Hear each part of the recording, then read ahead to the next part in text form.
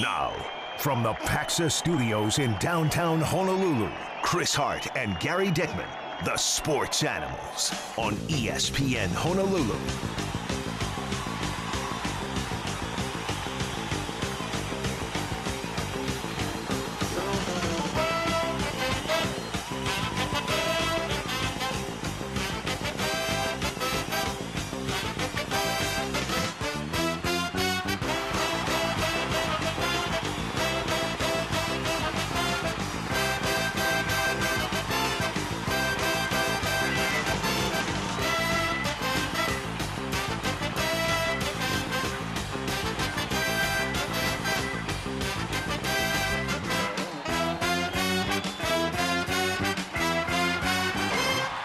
All right, good morning. It's Sports Animals time, as you heard here on ESPN Honolulu. Chris Hart with Tanner Hayworth. And, let's get right into it today. Our three things you need to know. We might even stretch it to 4 this morning on your way in. But, well, March Madness is here. Remember when we told you that,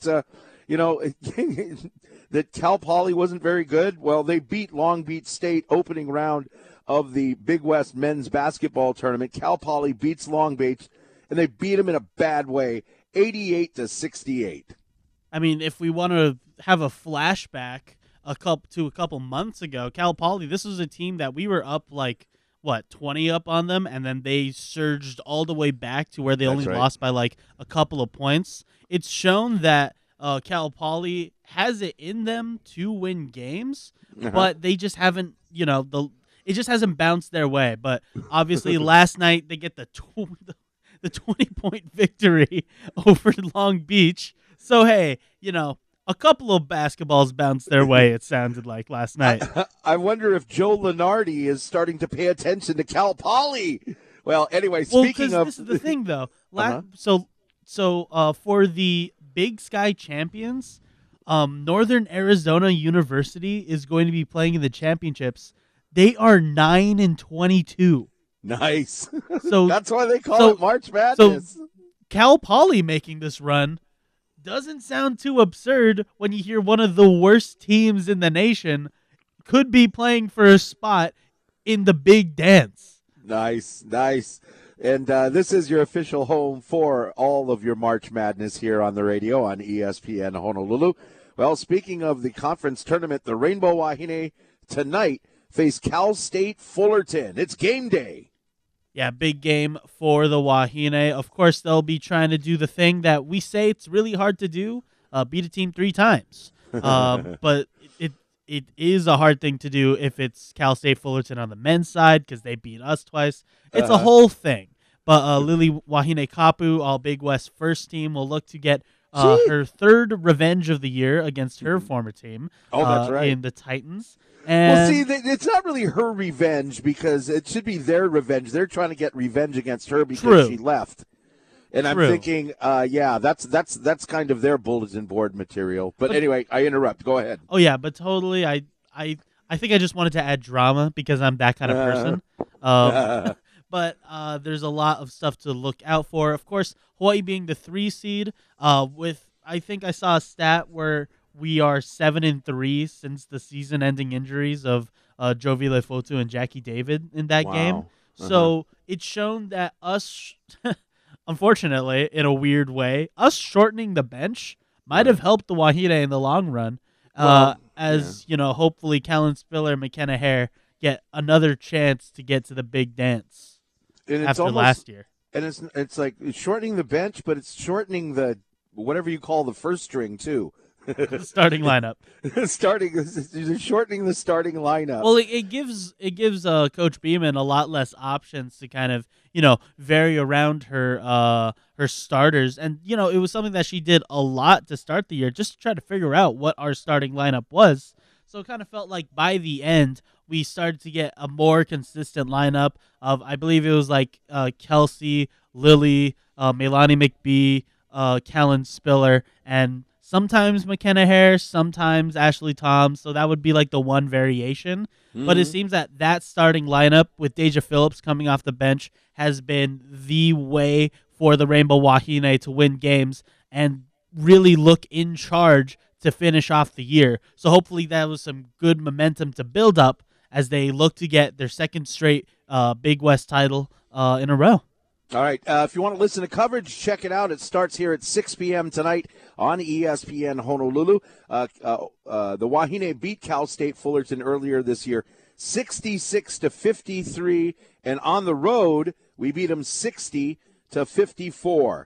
I think this, looking at our probable starters with Kelsey Imai and Lily Wahine Kapu, Melanie McBee, and Kalen Spiller, I like the fact that Imani Perez at this young age is getting all this playing time.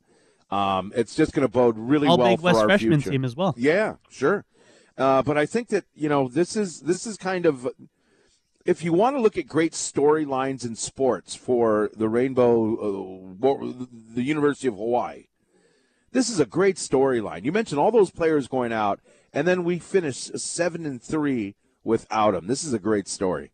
Right, and, to just build on those stories, you get, like you were talking about, some good playing time from Imani Perez. She was one of the big recruits that Laura Beeman had talked about before the season started. I can't remember what game it was. It was one of the games we lost close by the end of the year. She got us close to winning against the top team of the Big West with a 3. Now, you don't really see Imani Perez shoot a lot of threes. So maybe that's something that will kind of grow into her playing style, because especially you see how Kalen Spiller is pretty deadly from 3, even though she's our center for most of the time. I think as the years go on, it's like we lose Kalen Spiller after this year due to, eligibility and all that good stuff. So maybe Imani Perez and Nena Orji are kind of ready to take up that the eventual void that's going to be there, alongside a healthy Jackie David as well. Right on. Let's move on. Big day in the NFL yesterday. I don't know where to go first. The Giants or Aaron Rodgers talking to the Jets? You pick. How about Lamar Jackson getting the non-exclusive tag? I think that's the biggest piece of news of the 3 big things that happened in the NFL. Because with the non-exclusive tag, Lamar gets the ability to talk to other teams on March 13th. That's the date when he gets to start. I think that's really important to say, because a bunch of owners... Is that Monday? Yeah. Tuesday. I say this because within an hour of Lamar Jackson getting the non-exclusive tag, about 7 teams came out and said, "Oh, we're not interested." Okay, which was really interesting. Let's go back before put a pin in that for a second. There's an exclusive franchise tag and a non-exclusive franchise tag.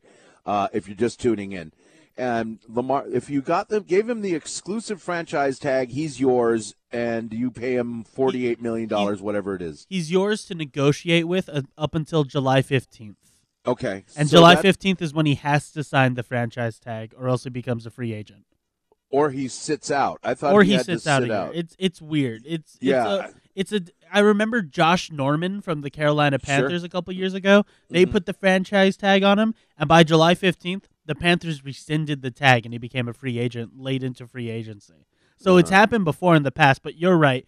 Then he would have to sit out a year. I know you have experience with franchise tag players not exactly being happy that they're franchise tagged with the Pittsburgh Steelers. Yeah. Are you talking about Le'Veon Bell? Yes. Okay, because Le'Veon Bell he ended up sitting out a year. But anyway, so the exclusive tag is yours. Now, non-exclusive tag, he gets paid less. It's down about $32 million. And a team can make him an offer. Then the Ravens can match that offer to keep him. But there's talk of, there's an article yesterday at profootballtalk.com. And there's really talk about collusion in the NFL again. I don't get it. Why would nobody want Lamar Jackson? Why would the owners get together and say, hey, you know what? Don't touch the guy. Leave him for the Ravens. I'll give you one reason. The Cleveland Browns. Jimmy Haslam and the Cleveland Browns gave probably one of the most player-secure contracts of all time to Deshaun Watson with that fully guaranteed contract. And you saw last year when that happened, I think it was the Ravens owner that made a Twitter post and basically said, I wish this wasn't the first guy that got this contract. Because now it started this domino effect for the Baltimore Ravens. The guaranteed money you're talking about. Yes, the guaranteed money. So what Lamar wants, from what we can glean from this and the owners, coming out and saying they don't want Lamar Jackson, is Lamar Jackson wants guaranteed money. That's what he's looking for. He's looking for either a fully guaranteed contract or a lot of guaranteed money. Because, as we know, Lamar Jackson tends to get hurt a couple of times. I would say a lot more recently rather than earlier in his career. Well, he was hurt, and then it was weird. During COVID, a couple of times he was sick, but it wasn't COVID. Right. It was really weird. It was weird. I agree with that. But I think what the Ravens want to do with this non-exclusive tag is, because probably Lamar has been talking about this guaranteed contract for about a year with them, and they've been like, oh, we're not going to budge on this. So what they say is, with the non-exclusive tag, they say, okay, go talk to other teams. Go ask them for this money. See what they say. And they're probably hoping, look, go out there, see what they say, and realize that the contract you want, it's never going to happen. So when you come back to us, we're going to renegotiate on our terms, and we'll give you the money that we think that you deserve. And I think that's what's happening. Do I think there's collusion from the owners to blackball Lamar Jackson because they don't want another Deshaun Watson? Man. I don't think so. I'd like to think with good faith here, but I'd also not be surprised if that was the case. But I wouldn't. The thing that doesn't surprise me is I wouldn't necessarily be mad if the owner said, well, we don't want another Deshaun Watson situation, because then we have to start paying all of our quarterbacks fully guaranteed contracts. Right. And from a GM/owner perspective, I don't really know how feasible that is, especially with how much money these quarterbacks are demanding to get paid as of late. Sure. And with Lamar Jackson is a guy that, one of the things they're holding up is he wants fully guaranteed money. I don't know if he's come down off of that a little bit, but I could see, I could see it happen.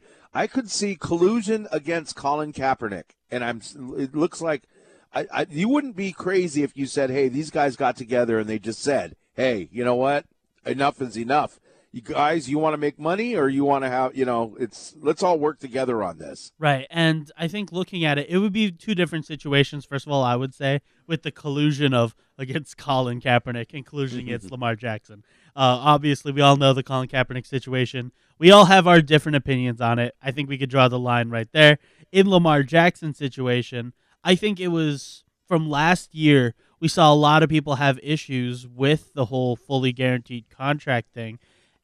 But the confusing thing is, with all these teams backing out, I think I saw some teams like the Falcons, like the Panthers. I think the Raiders might be, but I've also seen things that they're still interested in talking with Lamar. These are all quarterback-needy teams, and all these quarterback-needy teams talked with Deshaun Watson last year. Because we all want to act on our high horse, and I have my opinions on Deshaun Watson and whether or not he should be playing or not. And a lot of people also had their opinions last year. Before he got signed to the Cleveland Browns, I'm sure there were a lot of Atlanta Falcons and Carolina Panthers fans that were very excited about the notion of having Deshaun Watson on their team. Sure. And now you look at this Lamar situation. The Miami Dolphins were in it too. Right. And now you get to with Lamar Jackson. I'm sure those same fans want Lamar Jackson. If I was an Atlanta Falcons fan, I'd be saying, yeah, I understand it's a top 10 pick, but I also want Lamar Jackson. Yeah. Or it's two draft picks. If you want to get Lamar Jackson, it would cost your team two draft picks. This year's draft pick and next year's draft pick. I'd go for it. He's young enough. He's not even 30 years old. And also, he's 24 and a former MVP. Yeah. Will Levis, not an MVP. I think ago. I think he's 26. Actually, he's either 24 or 26. 26 probably. I say that because Will Levis, a quarterback coming into the NFL this year, is 24. That's ancient. That's ancient in terms of rookie years, and I think that's what the COVID times did. But I think I just say that because Lamar Jackson is a veteran in this league. and he's been in the league 3 more years than like Joe Burrow, and they're the exact same age. That's funny. So Lamar you know knows what's up, and he knows. I think he knows what he's doing here. But at the same time, I don't think I see much of an issue with the Baltimore Ravens saying, "Go ahead, talk to other teams and see what they say." All right. I tell you what, Gary Dickman's in Las Vegas. He's going to join us next. Let's get into the Rainbow Warrior basketball team because they have got a big game tomorrow against Fresno State. We'll check your traffic in the meantime and be right back on. What did I say? You said Fresno. Oh, we're not playing Fresno? Cal State Fullerton. That's in 2 years for the football team. Woo! We'll be right back on ESPN Honolulu.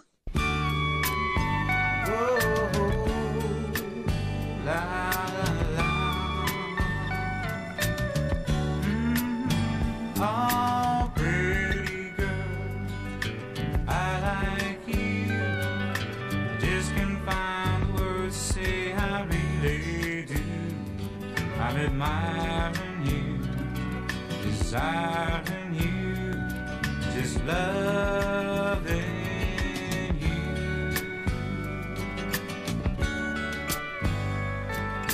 Pretty girl, just say you do all the things you say you would like to do.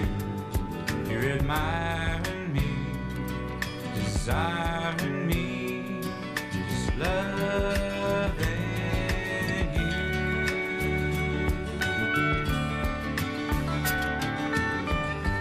Anytime, any place that I feel you, this feeling inside just grows and grows. You know, I'm not the most technical guy in the world. Well, I know who the most untechnical guy in the world is. Gary Dickman, everybody. Gary doesn't know how to operate his equipment, but he'll be on soon, hopefully from Las Vegas. Hey, it's the Sports Animals this morning on ESPN Honolulu. Congratulations to Kainoa Wade. Kainoa Wade, Kamehameha volleyball player, 6'8" sophomore, 22 slam downs against HBA yesterday. Woo! That is a one-man wrecking crew. Yeah, that's Charlie Wade's son, but congratulations, Imua Kamehameha, and better luck next time, HBA. Huh? And that's a good HBA team. I think that's the HBA team that beat Punahou. To start the season. So I saw that in the Star Advertiser. Yeah, very cool. All right, let's get back into it. We'll get Gary along when he figures out what to do. I guess it's not even early in Las Vegas. It's like 8:30 in the morning. Anyway, I found it interesting that it all came out. Okay, so the rumor yesterday, or maybe it was the day before, was the Packers gave Aaron Rodgers permission to talk to the New York Jets. And now we see a few more details. They met in California.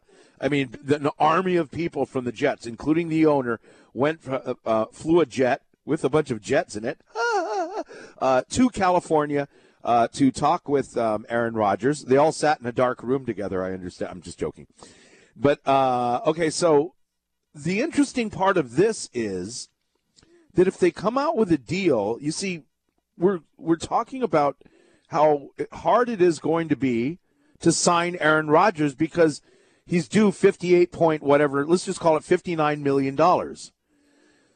So the way it would work is if he signs with the Jets, let me just read it. It'll be easier than fumbling all over it. What it is he's under contract through 2024 for $108 million. So, he gets a fully guaranteed $59.5 million this season. What they're going to do is give him a signing bonus for 58.3. So it's like you sign with the Jets, and they hand you a check. Maybe they have direct deposit. They hand you a check for $58 million. Now,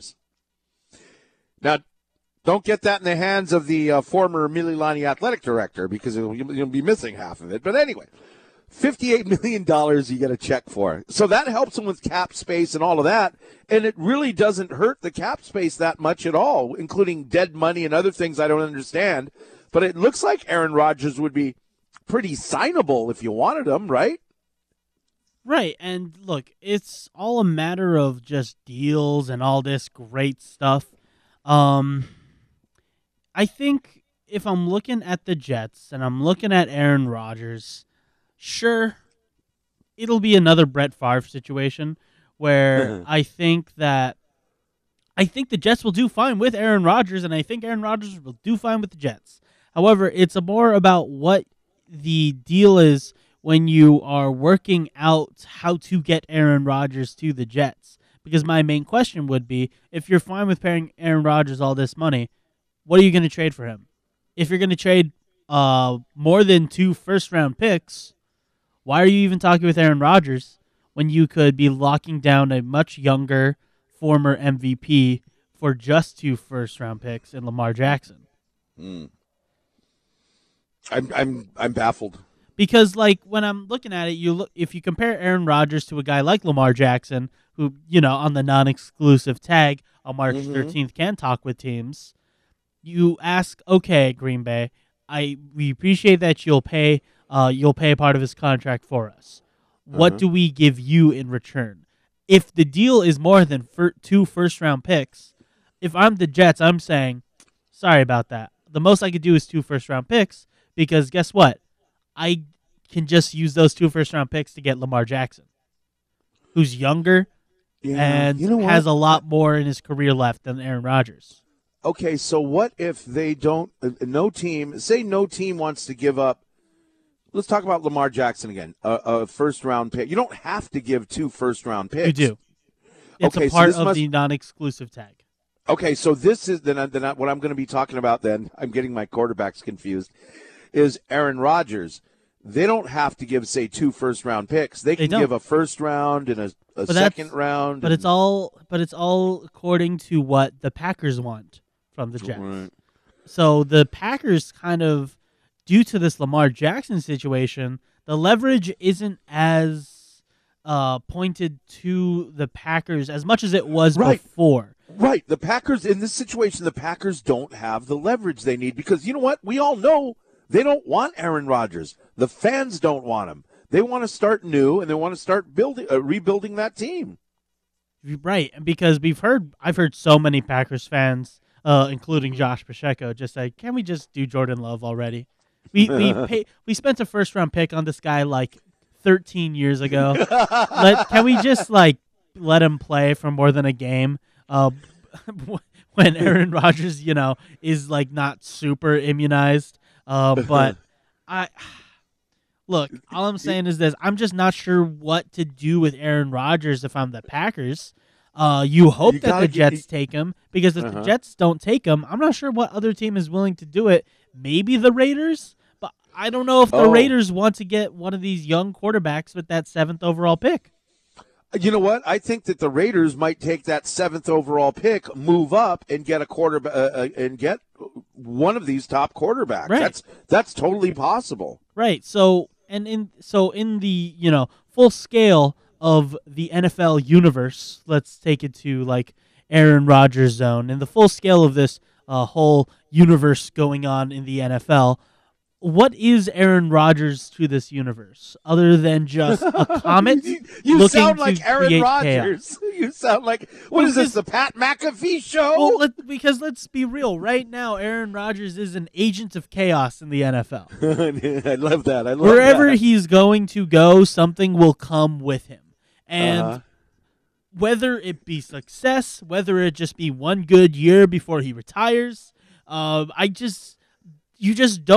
I don't think you can put a guarantee on what exactly your return is from having Aaron Rodgers, because who knows? He might just take a trip into the Rockies next summer, drink some, fine Ionosqua, and realize, hey, maybe I don't want to be playing in the NFL anymore after I made this guarantee to this team that I decided to go to. All right, let's get I tell you what, John Montgomery is the associate head basketball coach for the University of Hawaii. He and our own agent of chaos, Gary Dickman, on UH basketball coming up next here on ESPN Honolulu, 92.7 FM and 1420 AM.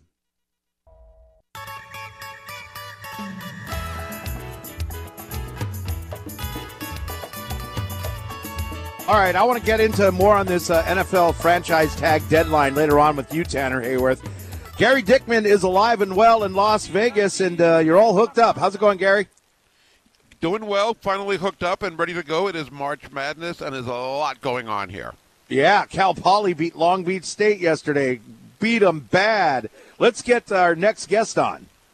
Well, let's talk about the Big West tournament. Did start yesterday, as you said. Joining us now on ESPN Honolulu via the Aloha Kia hotline, associate men's basketball coach for the University of Hawaii, John Montgomery. John, good to have you on. And as Chris mentioned, that's one of the things that shows that anything is possible this week. A team that has lost, I believe, 18 games in a row defeated Long Beach State yesterday. That was crazy. It was, Gary. Thanks for having me on. But, Cal Poly was one of those teams that has played everyone close, and I felt like they were going to get somebody towards the end of the year, and they certainly didn't do it, but they were close, and then they all of a sudden broke out in the tournament, and they really beat Long Beach down. And so, like you said, whoever gets hot at the end has a chance to win, and it's anybody's ball game. Yeah, and I guess, for the Hawaii game against Fullerton that we're going to talk about, I know Fullerton defeated Hawaii twice this year, so I guess they're the favorite.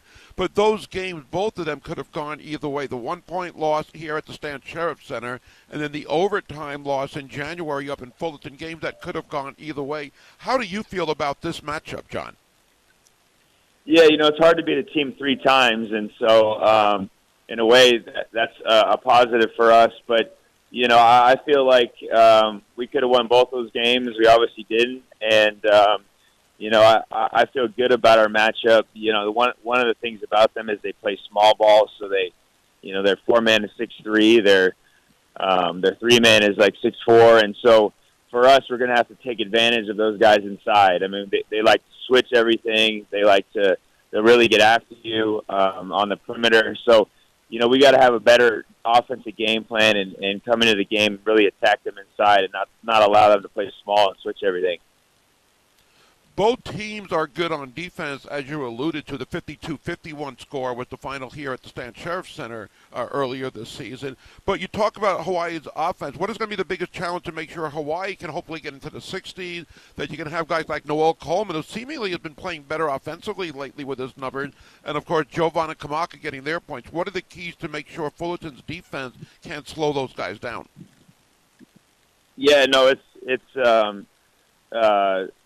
like you said, both games are really tight, and they were low-scoring games. I think we've put an emphasis on the last 2 days of what we call zone 1, which is around the paint, is attacking them. We got to be able to get baskets inside when they're 6'3" guys guarding Kamaka on the switch or whatever it is. We need to be able to because they are quick on the perimeter, and sometimes they'll start San Antonio on Jovan, and he was the defensive player of the year in our league, and so it's not necessarily an advantage, and he's playing the 4 for him, so it's not really an advantage when they switch and they have those guys, guarding our perimeter guys, because we don't have maybe a quickness advantage to get by him. So we're going to have to attack them inside. I think once you attack them inside, they're going to have to help, and then that's when you're able to kick out and get open shots, and we got to be able to knock those down with confidence. And I think, like you said, Noel's shooting the ball a lot better. I think he's going to have a breakout tournament, and all really it takes in March is a couple guys got to really perform, and you have a chance to make a deep run. We're talking with John Montgomery, Associate Head Basketball Coach for the University of Hawaii basketball team with the Animals on ESPN Honolulu via the Aloha Kia hotline. As you prepare for Fullerton tomorrow, John, do you look at those 2 games early this season as a main way to prepare, or do you kind of just, more so look at what both teams have done lately? Yeah, absolutely. I think it's a huge emphasis on our last 2 games. We have Neil, our SID, giving us stats of just the 2 games we played against them. We'll watch the games together as a staff. A lot of our clips in the in the film we show is from our games, because it's always good to see how we guarded them and how they tried to attack us, and their game plan versus us offensively and defensively. it's interesting. Fullerton hasn't played in like 2 weeks. They didn't play UC Davis because of the cancellation, and they didn't play their senior night game against UC San Diego because of the cancellation. And so, certainly they could have added some new stuff, and we'll be prepared for that when it happens in the game. But, it's either a positive or a negative. It could be positive for them that they're fresh and healthy, or it could be negative that they, haven't played and haven't been on the floor in a high-level game in a while. So it's unique because the last game for them has been a while ago, and it was versus Bakersfield. And so we watched the last couple games, and we prepared to see if they have anything new. But I think the emphasis is really on the games we played against them. Yeah, I believe the rust factor does come into play as well. I think another question that a lot of people are concerned about, John, is we know Bernardo da Silva came back, and he did play against Santa Barbara on Saturday. He didn't play a lot, but it looked like he was healthy at least with the ankle. Can you give us an update on his status for tomorrow compared to Morsek, who got his third consecutive start? Yeah, I think we're going to need Bernardo. We're obviously going to need Bernardo to win this tournament. We're going to need him to play well. He's played well in the games against Fullerton. I think he has an advantage inside scoring on them. He's more healthy. Last time, he wasn't able to go on Thursday versus CSUN, and so really, the day in between Friday, we didn't really practice hard. It was more of a walkthrough type situation, and he felt better and wanted to give it a go on Saturday, and he was in limited minute situation. But Bernardo's full go. He's healthy. He's had 2 really good practices. He'll have another one today, and so he'll have his wind underneath him. He'll be more confident and ready to go Thursday. John Montgomery talking UH basketball here on ESPN Honolulu, 92.7 FM and 1420 AM via the Aloha Kia hotline. I was a little disappointed in a way that Jovan McClanahan only made second team All Big West. I know it was going to be tough with all the good guards making the first team, but what were your thoughts when you heard about Jovan getting second team? Yeah, I thought he was worthy of a first-team nomination. I think a lot of it plays into where you finished, and obviously we're the 5th seed in the tournament, and and so they honor the teams that the guys that maybe have higher statistics or finish higher in the standings. I thought he was worthy of Defensive Player of the Year as well. I mean, we were the number 1 defense in our league, and he's certainly the head of the snake for us there, and there is a lot of good guards in our league. So it's there's a lot of good players. You look at both first and second team, and a lot of worthy nominations there. And so it's a learning. It's great for him, a great achievement. But I think it's also for him. It's a motivation piece for him to come back stronger next year as well. I'm wondering what your thoughts are on this, because earlier this season you guys played UNLV. It was late November, and the game was played at the Dollar Loan Center, where the tournament is being held, of course. Is that any kind of advantage for some of the newer guys to maybe get used to the backgrounds and things like that for this new arena for some? Yeah, hopefully. I mean, I think we play at 2:30 tomorrow, and so most likely won't shoot in the arena until right before game time, and we'll only have about a 20-minute warm-up, and so there's not a lot of chance for us to get a feel for the floor. And the advantage for us is we were able to practice here in December and play a game here, and so our guys will know the arena and know where the lighting's at and the shooting spots and all that stuff. And so I think that was a huge advantage for us. The reason why we play that game, we're excited to play that game, and so hopefully we can use that to our advantage. Well, hopefully so, and like you said, it's hard to beat a team 3 times. Fullerton got the 2 wins in the regular season. Let's hope Hawaii will be still playing on Saturday, and it all starts tomorrow afternoon. John, thanks again for joining us. Good luck this weekend, and hopefully we'll have 3 wins come by Saturday night. Thank you very much, Gary. Yep, that's the goal. All right, thank you so much. Associate basketball coach for the University of Hawaii, John Montgomery, joining us here on ESPN Honolulu via the Aloha Kia hotline. At Aloha Kia, you know a guy, and yeah, the excitement is building, and it's win or go home, and I think this is a game that really could go either way. Again, I know Fullerton won those 2, but those games, as we said, could have gone either way. They are a good team. I do like this matchup as opposed to Riverside as a 3 seed getting Davis, which is what Hawaii was facing this past Saturday. So I'm feeling pretty good, and more importantly, the team's feeling good about this matchup and maybe getting a little payback. Fullerton is also the team that knocked Hawaii out of the Big West semifinals last year as well. All right, and you can catch the Rainbow Wahine. The broadcast starts tonight as they face a 6-seed Cal State Fullerton at 6 o'clock. Tomorrow, we'll start our broadcast at 11:30 with Countdown to Tip-Off, brought to you by the Waikiki Malia by Outrigger. And that is going to be about a 12:30 tip-off.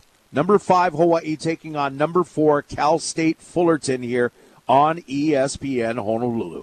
And, hey, we got Call the Coach with Charlie Wade coming up Tuesday at Ruby Tuesday, Moanalua. Come on down, and if you're a big volleyball fan, maybe he'll bring his star volleyball player's son with him, huh? Anyway, Call the Coach, Charlie Wade, 6:30 Tuesday, Ruby Tuesday. See you there, ESPN Honolulu.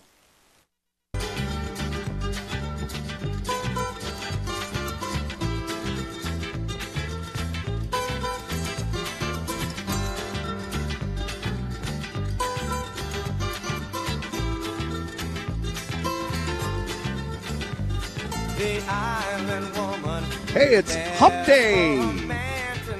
Tournament time in Las Vegas. Gary Dickman is in Sin City. Chris Hart in the 96701. Tanner Hayworth back in the Paxa Studios in downtown Honolulu. Yet through technology, we're all together.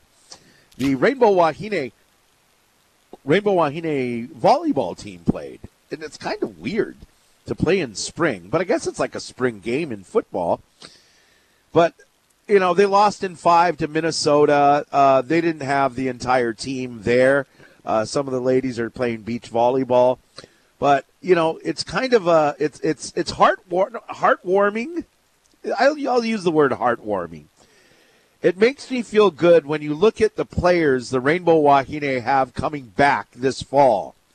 When you look at names like Amber Igidi, Kate Lang, Tiffany Westerberg, Taylor Ikenaga, Kaylin Alexander, I absolutely love. Kendra Hams come on strong. Playing beach volleyball, what was the name, Tanner, that I was looking for? Riley Wagner. Yeah, Riley Wagner coming back. I mean, we got pretty good, Hawaii is not the perennial top 10 team it used to be under Dave Shoji, but man, I'm pretty comfortable with some of those names I just mentioned right there.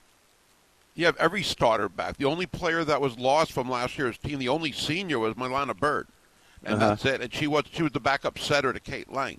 So you get everybody back off of a team that was really good or pretty good and started to play better at the end of the season, especially in Big West play.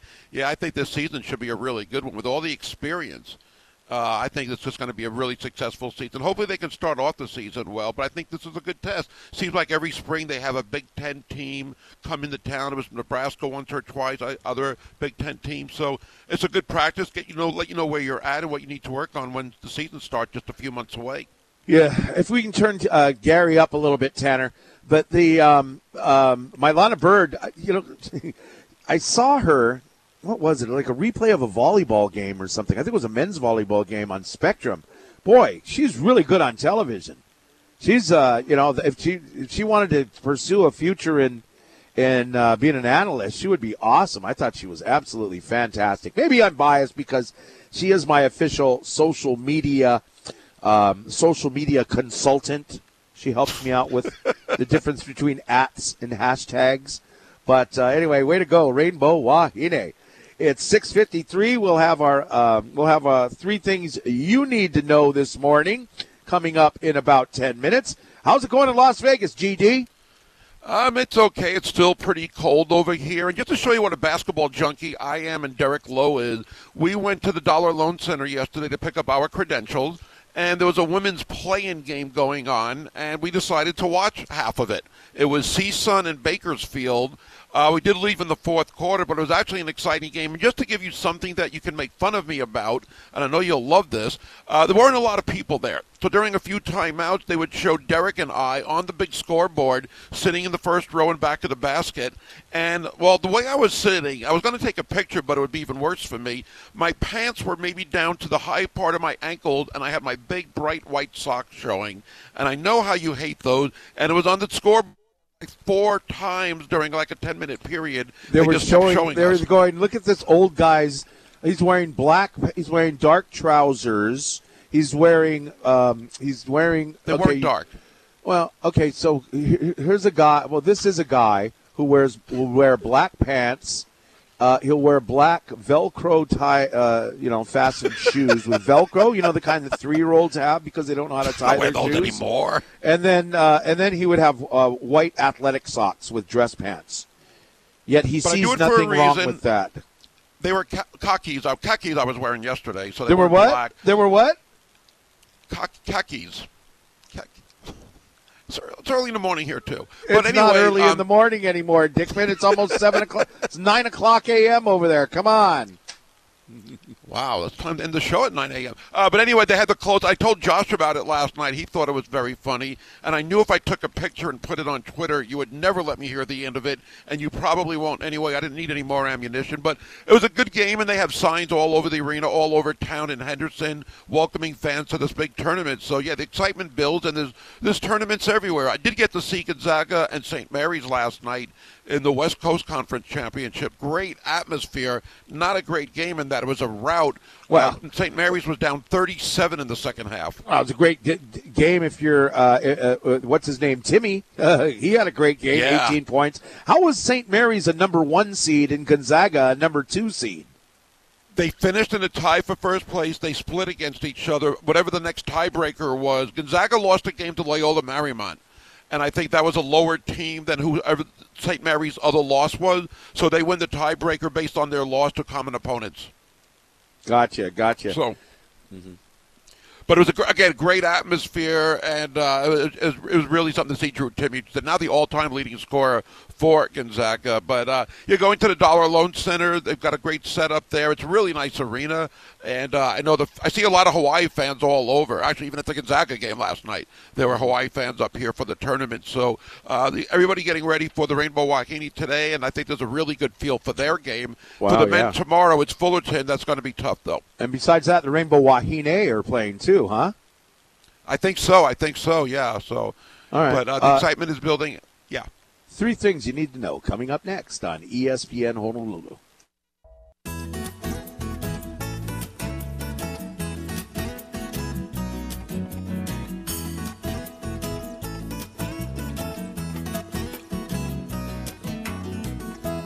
Hey, where do we go? Coach Timmy Chang joins the Animals in about 30 minutes on ESPN Honolulu. Happy International Women's Day. We celebrate the ladies today. Today also underscores a woman's right to work, vote, hold public office, and live free of discrimination. Now, according to the World Economic Forum, global gender equality won't be achieved until 2133. That's interesting how far behind we are still in so many ways. Just when you talk about salaries for men and women professionally and everything else like that. But today, International Women's Day. Let's go, ladies. You said 2133 is when they'll be equal? Yeah, that's when the rail's going to finish. Is that your joke coming up? Okay, I was going to say that at Aloha Stadium. Low-hanging fruit, low-hanging fruit. All right, let's get into it here. The 3 things you need to know on your way in today. Well, we mentioned it earlier, Rainbow Wahine and the Rainbow Warrior basketball teams in Las Vegas. It's tournament time.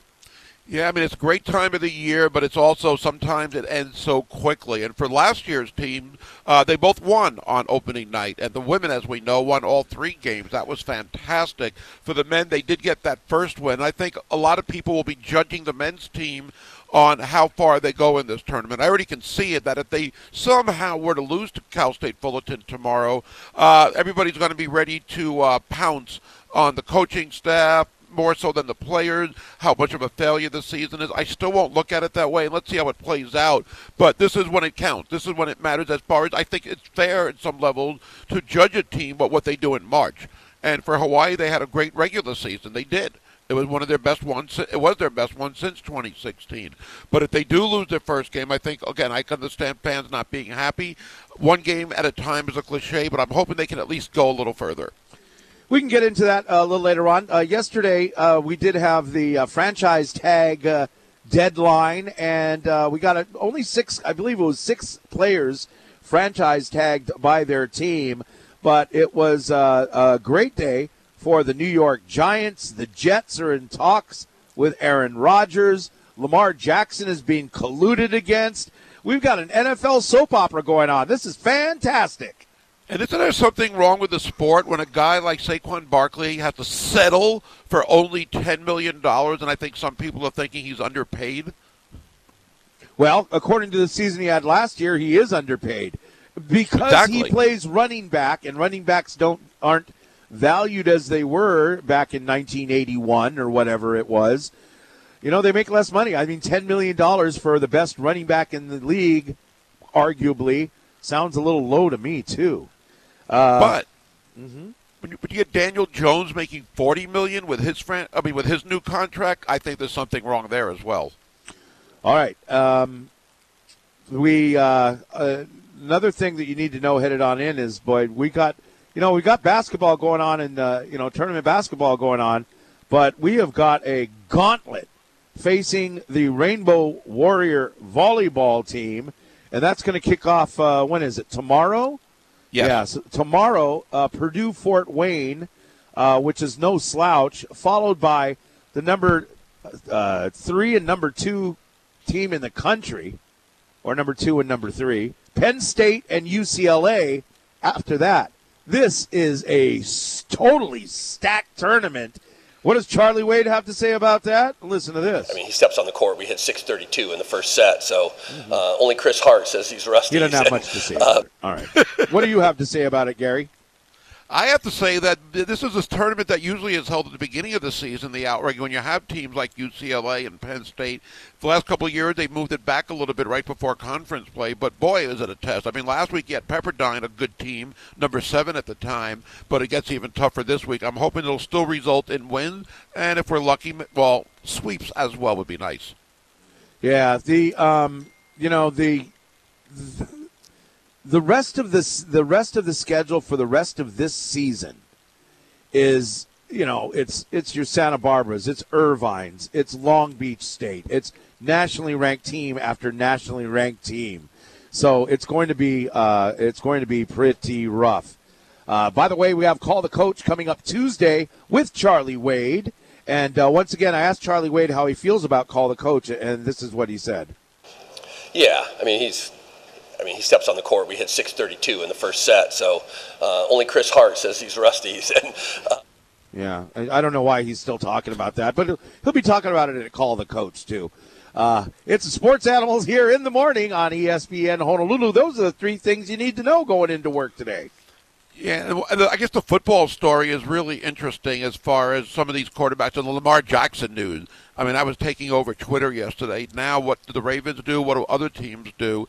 And it'll be interesting to see how the next few days play out. I don't know if Lamar Jackson took the right route not having an agent, and time will tell. I don't think he's going to get what he initially wanted anyway, but I was a little surprised that the Ravens did it the way they did with the non-exclusive tag, and we'll see if they do match an offer, because somebody's going to give him an offer. If some teams did drop out, as we heard, somebody's going to give him an offer, and it'll probably be a pretty good one, and then what do the Ravens do next? Who would it be? Because all the teams that we thought were in the running came out and said, nope, not interested. Okay, let's say that for some reason, and we're not sure about how Aaron Rodgers will work out with the Jets, let's say. If he doesn't reach an agreement where he'll agree to get traded, or Green Bay is just going to keep him, or whatever it is, where he doesn't end up in New York, the Jets aren't getting Derek Carr. They're not going to get Aaron Rodgers in this scenario. Wouldn't Lamar Jackson make some sense? They got to get a quarterback. They got to make a splash. And I don't know if Jimmy Garoppolo would be that guy, but I think it makes sense that the Jets would maybe have that as a third option. Yeah, I mean, they have said they want to go out and get an experienced quarterback. Woody Johnson, the Jets owner, has said that. And he doesn't mind, as he said in the offseason, it is still the offseason, he doesn't mind spending big money to get a quarterback. They've already come out and basically said, hey, Zach Wilson's a backup. He's going to be a backup. Maybe down the road he might be able to start, but he's a backup quarterback for us. We are in search of a quarterback. Now, whether it's going to be Jimmy Garoppolo, I'm guessing it's, Jimmy Garoppolo's, for all the teams who are trying to get, maybe, if there are other teams trying to get Lamar Jackson, The Jets haven't come out and said it. The Jets are meeting with Aaron Rodgers. That's who they want. But of all the other teams who have said they wanted him, they've come back and said they don't want to. But anyway, Jimmy Garoppolo is going to be an interesting piece, but I don't think he comes into anybody's conversation until after Lamar Jackson, wherever Lamar Jackson's going to do, and whatever Aaron Rodgers is going to want to do. Well, definitely not until after Aaron Rodgers, for sure. But I also think one of the things that Jimmy Garoppolo kind of has on his side is that he's not going to cost as much as Lamar Jackson or Aaron Rodgers. And so maybe a team that can't work out the salary cap to work it out with him and needs a quarterback, maybe he could be a good option for that team. And we'll have to see. I also think for the Jets, Mike White should be the backup over Zach Wilson. Zach Wilson, just go away. Get out of here. But I wonder about Lamar Jackson, if somehow they'll keep him after all is said and done. It won't be where he's going to be very happy about how they've handled it, or the offers and everything with the non-exclusive tag and the lack of a contract with a lot of guaranteed money. Well, but he might not have many options either if other teams are dropping out, as you said. Well, that's why we were talking, Tanner and I last hour, we're talking about the collusion.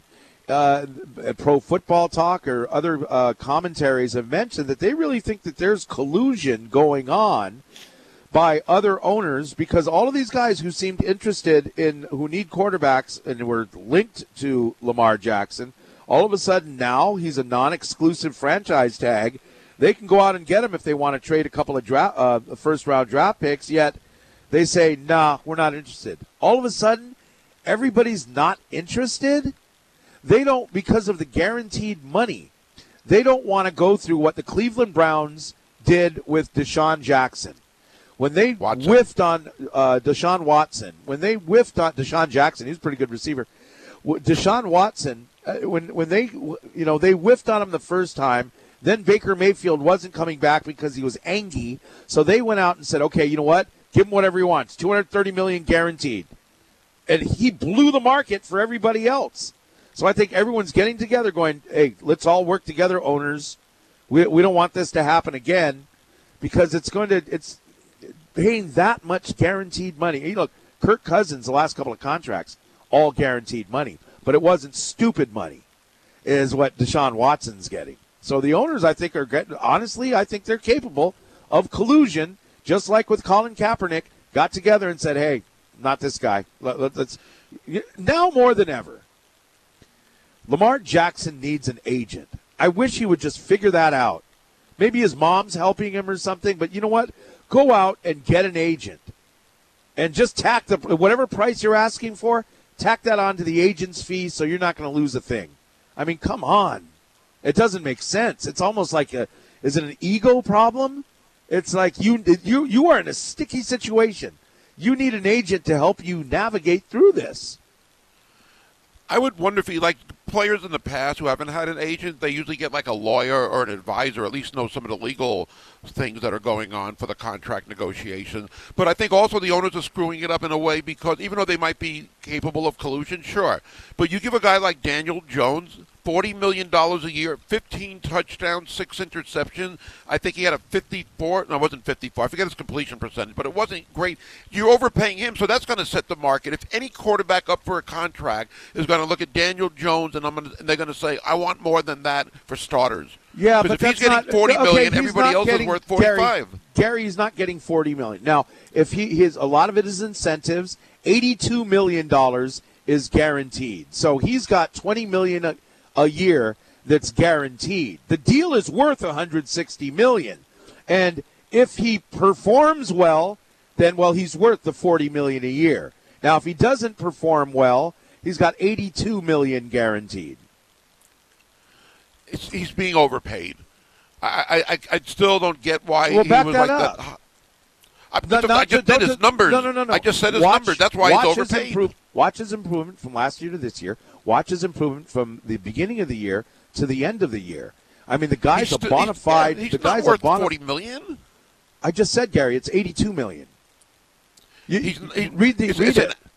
But if he's going to be, let's say he's going to be capable, he's eligible for $40 million a year. I don't think the incentives were that tough that he's not going to get. He's probably going to get that, and he's not worth anything. 15. He's not. I know he improved. Improved doesn't get you $40 million or an average. if he's getting that.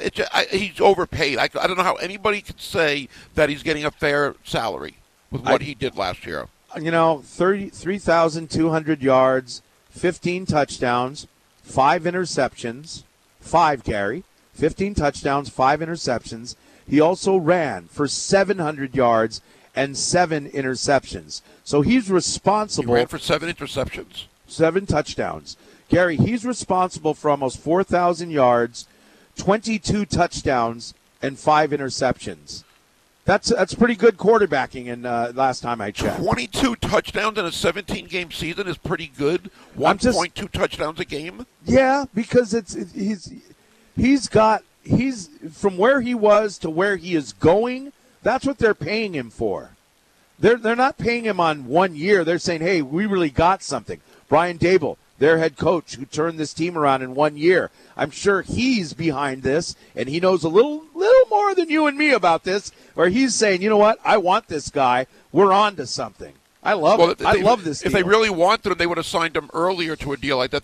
They were trying to get other options. They didn't really want to pay him this much. They didn't have any other choice. If they don't have him and he leaves, who are you going to get? They overpaid him, and they know they overpaid him. 15 touchdowns does not get you that much. That's his passing numbers. How many quarterbacks have thrown for more than 15 touchdowns a year and not getting $40 million a year? Here, Gary, can I butt in here?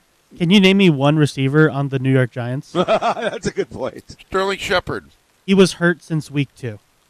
You asked me to name a receiver, so. You got me there, Gary. Oh my God! Name a receiver who. What he means is, what Tanner's getting at is, who did he have to throw to besides Saquon Barkley? Regardless of that, he didn't. So because he didn't have anybody to throw to, he's worth $40 million for 15 touchdowns. What he did with what he is did nothing. What he it's did nothing. With he won a playoff game. Let me finish. Did? He won a playoff game, and that was a big deal. And he played well at the end. The team had a good year. They didn't have any other options. For 15 touchdowns, there's no way he deserved that. I don't care who. And if he doesn't have receivers, great. That's not his fault that he didn't throw for more. But you don't credit him for that. Yeah, but he also had like the least takeaway. Some of the least takeaways of the year last year. Daniel Jones improved this year from the quarterback he was in the first 3 years of his career. Yeah. They should have taken the 5th-year option, and now they're in this situation, sure. But when you look at the contract situation, he's a $20 million cap hit this year, or next season. He's a $20 million cap hit next season. After that, they can cut him. That's what I'm talking about. This contract is not a $40 million a year contract. That's what I'm trying to get through. But anyway, somebody texted, I guess on the conspiracy theory, I like this text. Gary is right this time, Chris. Take off your tinfoil hat. There's no conspiracies or collusion. That's a great one. Thank you. All right, 16 minutes after the hour here with the Sports Animals on ESPN Honolulu. And Disney Junior Live on Tour is coming to town March 17, 18, and 19 at the Blaisdell Concert Hall. Mickey and all his friends, Spidey and his amazing friends are going to be there. Get your tickets now at Ticketmaster.com. Last night I dreamt I was returning, and my heart called out to you, but I fear you won't be like I left. Good morning. Coach Timmy Chang joins us in about 10-15 minutes here on ESPN Honolulu. After we talk to Coach Timmy, we are going to be giving away Rainbow baseball tickets. They face UConn coming up Friday, Saturday, Sunday, and Monday, I think. I think we got a Monday game this time out. But anyway, we'll give away tickets to Saturday night at Les Murakami Stadium, Hawaii versus UConn, after we talk to Coach Chang.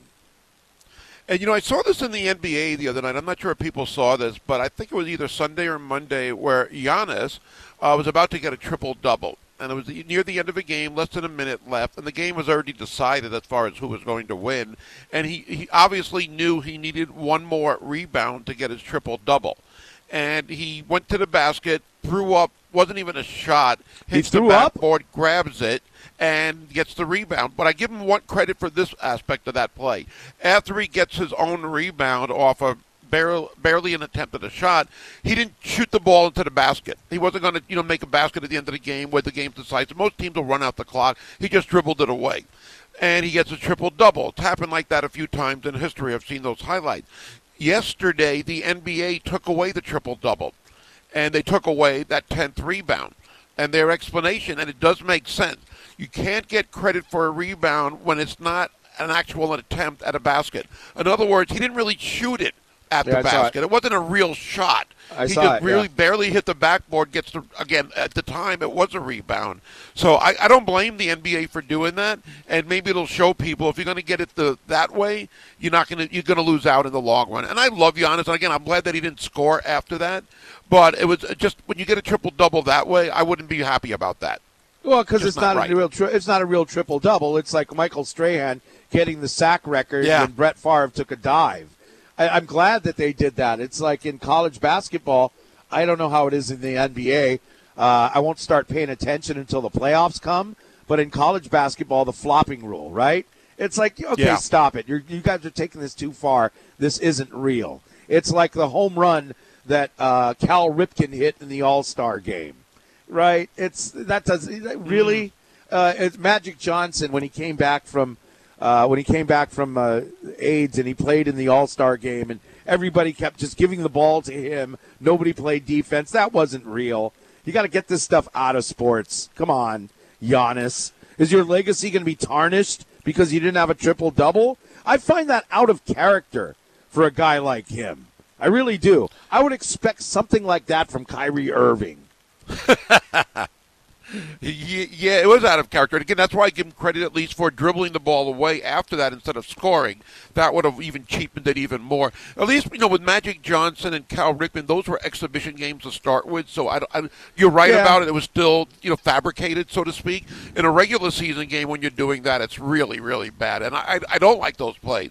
It's just, especially as a pro to do so. First of all, why is he in a game like that and to be aware of how many rebounds he had? That's the part that almost bothered me the most, that he knew he had 9 rebounds. Now, the stats are on the scoreboard all around the arena, but why are you looking at that? Or did maybe somebody told him, you're one rebound away. That shouldn't be the focus on that level, that you're aware of that and trying to get a triple-double unless it happens naturally. I got a text from a friend. He says maybe that Jokic has so many triple doubles he's trying to keep up in the MVP race. That's legit. Well, I think if I'm not mistaken, I believe that was going to be his 4th triple double of the year. He doesn't get triple doubles like Jokic. Jokic gets them like every other game. He missed one by 1 rebound the other day. And there was somebody on TV, I think it was Kendrick Perkins, is saying that he's getting it. He's not getting it the right way. He's going after triple doubles. I don't think that's the case. There was talk with some players. Wait a minute. Going after triple doubles? Isn't that the point? To get as many points as you can, as many rebounds as you can, as many assists as you can? No, but he was purposely there's been talk, and I forget which player it was years ago, that the players would let him get the rebounds. They would purposely let him go in for the rebound to add him up. To get that total up there instead of getting in a natural way. I don't know if that's true. And again, I think it was just Kendrick Perkins. That's not something that's widespread about Jokic. I don't like that either. He's a triple-double machine.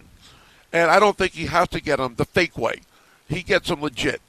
And that's fine. He's almost I'm not sure if he's averaging a triple-double, but he's right around there.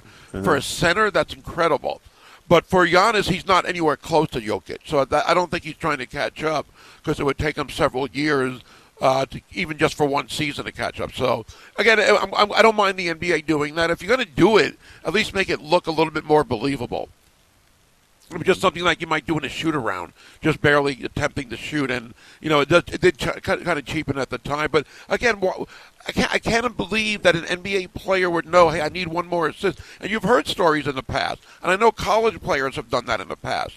Maybe not a lot, but you hear stories where they knew they were, look this close to a triple-double or even a double-double for some players. Why would you be aware of that during a game, especially on the pro level? That's one of my first thoughts on that. Still, I don't lose respect for him or anything like that, but all right. It was a weird one. I think a lot of guys know where they are. An assistant coach will tell you. I've read before. They'll say, hey, you know what? You're 2 away from, a basket away from a triple-double. They'll let them know. And because they want to know. They want to know that stuff. It's a job. It's how you're, whether you're trying to be an all-star or contract negotiations and all of that kind of stuff.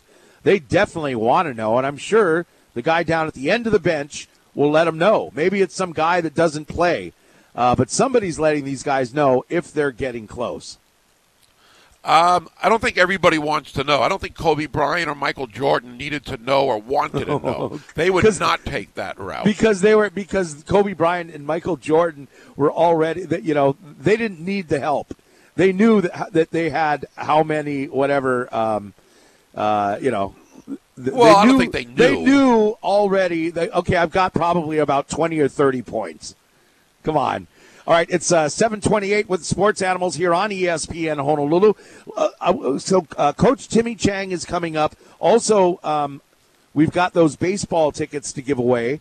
And with if you follow us on social media, on Instagram, if you're one of the 8 million impressions from last month, we're going to reward you because they're giving away tickets to Rainbow Warrior Volleyball. They got a bunch of pairs of tickets on social media. So go ahead and follow us at ESPN Honolulu.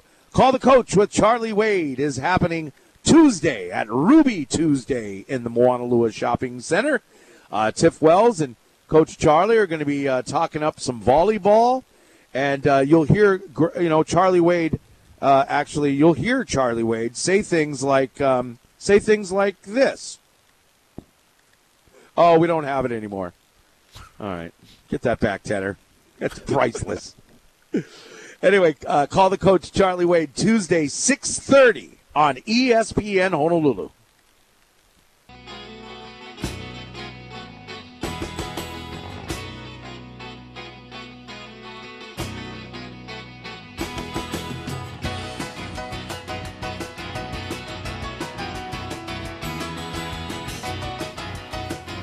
Hope you're having a great hump day. It's the Sports Animals here on ESPN Honolulu. March Madness going on, and, well, we just finished spring practice for University of Hawaii Rainbow Warrior football, and Coach Timmy Chang joins us now via the Aloha Kia hotline at Aloha Kia. You know a guy. How's it, Coach? How's it going, guys? Timmy, good to talk to you again. And now that spring practice has concluded, what is your overall evaluation? I thought the guys did well for 2 months. We brought some guys in January. We had good 4 weeks of training in January. Then we had good 4 weeks of spring ball. 15 practices concluded. We got a lot of the offense, defense, special teams installed, especially offense. Offense is a little new, but it was good. It was good. It was good battles out there. Team looks a little different, and excited. As far as the run and shoot offense is concerned, and you're trying to instill that into the playbook, how much you think, like a guy like Braden Shager, right now the starting quarterback, how much has he gotten out of the run and shoot yet, or will it be kind of a work in progress when fall camp starts too? I think it's all work in progress. There's going to be different scenarios. There's going to be different coverages, different defenses. We're always trying to test and try to break some of the rules that you're presenting, and so. He's just got to keep seeing looks, keep getting reps, get real familiar with each receiver and getting on the same page. I think all those quarterbacks and receivers, that's part of the offense, right? Just the timing, make sure that they're supposed to be at the spots they need to be at, and the ball needs to be there at the correct time. So, just an overall, just continuously can't get enough reps, and so. The spring was a good kind of base, and now there's a lot of training from March all the way to when we play on August 26th. Timmy Chang joining us here on ESPN Honolulu, talking Rainbow Warrior football. Going back to Braden Shager, the reports we heard is that he got stronger, bulked up, arm strength, and everything like that. How has he shown improvement to you from the end of last season to what you saw at the end of last week? February was pretty challenging throwing the ball. I'm looking out the window right now. It's a lot of wind, 25-mile-an-hour winds, rain. And it was no different these mornings in Manoa. And so he did a really good job of his when he throws the ball, it really cuts through the wind, and it doesn't affect his ball too much. But it's one of those home field advantages for us as we practice through these things. And if it does rain, it rains, and we're not going to change the playbook if it does. So I thought he did a really good job of distributing the ball out there in the elements. He does look bigger and stronger. But the biggest thing at this position is your mental and making sure that you're able to see and read and distribute the ball on time. Everything we had heard also is that you were much more hands-on with the quarterbacks and overall with the offense. So as far as the day-to-day dealing with the quarterbacks like Braden Shager and others, can you give us an example or two of what you hope to have accomplished during spring practice? Yeah, I'm meeting with the guys. I'm running the practices, scripting the practices, going to call it and stuff. And so making sure that we're all on the same page. If I can get them, thinking the way kind of I do, of course they're not going to, we're all different, but just kind of sharing the game from a broad spectrum, and every time we talk in the quarterback room, we're always trying to break down defensive coordinators, and so just trying to give them really broad spectrum of the game. But when it comes down to it, you have to try to keep the game as simplistic and simple as possible every play. And so I've been hands-on on the field, running the drills with them, scripting and calling it. And so it's actually pretty fun for me. I know you got more players. Some of the new players will be coming in during the summer, but at this point, do you have a depth chart now that spring practice has concluded? Probably in pencil. Yeah, you got some guys in mind. There's a lot of guys still banged up from the season, coming off surgeries, those type of things. New injuries will pop up during spring, and so you won't really know of what will happen until August. And so, but we do have a better idea of who we are as a team. With the needs that we have to go get from in recruiting. December, February, we're still recruiting as it goes to the 24 class, and we still have a couple of scholarships left. But we do have a better sense of who we are. But definitely, like last year, you just from week to week, different guys would go down, or different, for whatever reason, we're playing with different guys, and so you got to continuously build depth, especially in a 13-game season. Did I just hear Timmy Chang say the players are a little banged up? I just heard it. I can't believe. Coach Timmy Chang with the Animals here on ESPN Honolulu. When you look at the defense right now, I mean, some really good players coming back, a Logan Taylor, some of the other studs, the defensive backs that we saw last year, some of the young guys. What did you see out of the defense in spring practice? I like the defense. They look a lot different. We spent a lot of scholarships over there. In recruiting, for the future and for immediately now. I think they look quicker on the back end. They're able to play man coverage, and they got a couple guys that are your immediate impact guys, and they look bigger and longer up front. And so pretty excited about that on the defensive side. Jake and Etty and Abe and Chris Brown have done a really good job of putting together just a good defense, and an overall defense that can give different problems, maybe attack offenses differently every week. We're pretty excited about them. We're really excited. Continuity is always important for any team in any sport in college. And if I'm not mistaken, this is probably pretty rare, but every coach from last year's staff is back this year. They might have different titles and moved around a little bit, but that's something that you don't see in college football too often, is it, Timmy, where every assistant coach is back as well? Yeah, it's been nice. We do like that we get everybody back. Don't jinx us, though. Don't jinx us. But don't bring that up again, Gary. We're happy. I mean, coaches and players, they gotta love being here, and that's a big part of it. The relationships with our players, the continuity with our staff, it means a lot. It says a lot, and so we all are on the same page. It's just better for us. What is your interaction with the team now before fall camp starts, I guess, in early August? How many hours a week can you spend with them? Are the players working out on their own? Can you give us how the next few months will play out for them? Yeah, so they're right now they're in testing. They're in a testing phase because, I'll bring you back all the way to January. January had some really tough workouts. You're talking about a first-year team going into the second year, 3-10. Margin of error very small. We had to create a standard, of our culture and who we are. Who's the brotherhood, right? We know we love each other and all those things, but definitely had to build a toughness about us, a mental toughness about us that will be resilient. We'll be able to handle a lot. So the first 4 weeks of training were really tough when they got here in January. There were Monday, Wednesdays, and Fridays where all the coaches are out there on the field, and there's nothing easy about these workouts. I mean, it had nothing really to do with football. It had everything to do with challenging themselves mentally. So we really liked what January had to bring, especially with the new guys coming in and incorporating them into the locker room and the team. So after those 4 weeks, we went into 4 weeks of training in spring ball, got our 50 practices in. Really liked that, got it out early.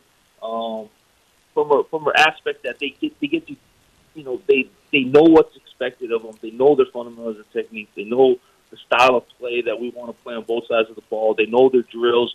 Now, this week where we are now is just kind of testing their strength and getting their numbers down. Next week they'll go into spring break, and then when they come back, they'll get 7 weeks of training to get it to. That'll take them into summer and their next time off. And so while the rest of the country is probably going through spring ball, we live in Hawaii, so the weather allows us to kind of just play ball whenever we want, besides the rain and the elements, but that's no big deal, right? And but 7 weeks of training, they'll have about 3 weeks off or so, and then they'll come back for summer school, and we'll start our 2 months of summer training, and they'll take us right into to fall camp, and that's when we get ready for Vanderbilt and the rest of the season. When you talk about the 7 weeks of training, what is that? What do you mean? They're training on their own? They're giving assignments on what to do in the weight room? What happened? Because the coaches aren't involved, right? No, and so what we do is we try to teach them, right? We try to teach them how to train. The workouts will be mandatory in the morning with the running and the lifting. Those are now strength and speed specifically, getting stronger, getting faster, building muscle, all those things that you want to build in an off season. Those are going to be done in these next 7 weeks. Now, we'll time it up. Well, when they're work, we'll have a schedule as assistant coaches where we want them to throw, probably when we want them to come and talk to us, talk some football, get up to the offices on their own. A lot of voluntary things will happen in the off season based on the 8-hour rule. So they get 8 hours. We get 8 hours with them per week, and so those are challenges. It doesn't seem like much if you break them down to 2 hours a day, right? Mm-hmm. 4 days out of the week, 7-day week. So they'll come in on their own and do some extra stuff. But guys like Shager and Joey Yellen, they'll get with the quarterbacks and the quarterbacks and receivers. They'll go out there and throw 3-4 times a week, in the morning and in the afternoon. So it kind of works out that way. They'll do 7-on-7 on their own. But we put a guidelines on them and make sure the leaders, you have leaders like you mentioned, Logan Taylor and all these guys. We have leadership groups where they'll manage the groups and how they work out and what they're doing throughout the week. So this is, and then sometimes if Sean Withy Allen happens to show up on the field, as they're working out, or Chad Owens and the receivers, that's just something that might happen from time to time. Yeah, I mean that's the benefit of playing in an offense that your whole community and right. The guys that represented the state here, 20 years ago, 15 years ago, 10 years ago, 5 years ago, Mm-hmm. They lend a hand in some of these drills and some of these things, and so it doesn't hurt, right? Having other brothers around the brotherhood. Yes, Coach Timmy Chang with the Animals here on ESPN Honolulu. So what are you doing? What are the different coaches doing now? What are you allowed to do? Are you going on are you recruiting? Is it, what are you guys doing specifically as far as recruiting and other things coaches do while these workouts are going on? Yeah, sure. So take us back. We'll take take you back to our schedule. So we haven't really stopped working since last January. So and then really, when I say we, I haven't stopped working since last January. Putting together the team, going through the season. Season ends, you go through recruiting. We start school probably earlier than a lot of people in the country. So we started school at January 7th or 8th. And so there was a couple days off, but I was putting together the playbook and the offense, getting ready for spring ball and what we just embarked on. And so right now for us, recruiting has opened up a little bit. We can't go out and see teams or go to see schools or players or coaches outside on campuses, but they can come on campus to us. What March looks like for us is that we'll take a couple weeks off and then come back and probably, and then really it's just broken down to three things. You talked about our roster and our players and what they're doing. They're the most important thing, especially in the off season. So getting around those guys, watching the film with them, talking to them about what they're doing, their organized workouts, how are those going, maybe giving them specific things that you would like them to work on, fundamental technique-wise, during the days and weeks, kind of putting the schedule out for those guys. So you take care of your players. And you got to go and look for new players that are coming in. We have a young team, so a lot of guys come back, especially on offense. I think we only lose 2 guys after this year. And so there's a lot of youth coming, in our skill position rooms. Some of our offensive line, running back room, receiver room, all the quarterbacks come back. And but we'll keep recruiting and looking out for guys and seeing what the lay of the land looks like. And then we'll break down opponents. And so personally, that's something we want to do every 3 days. We're going to take an opponent and break them down. Start with Vanderbilt, and just kind of build a semi-scouting report for them, and do it for all 13 teams throughout the rest of the year. Wow, that's crazy. All right, we got one more question. We'll let you go. Go ahead, Gary. A couple of Saturdays ago, I know you were at Aloha Stadium for the last public event. Your team was there. Your family was there. What memories came to you as you were in Aloha Stadium for the last time? Oh, man, a lot.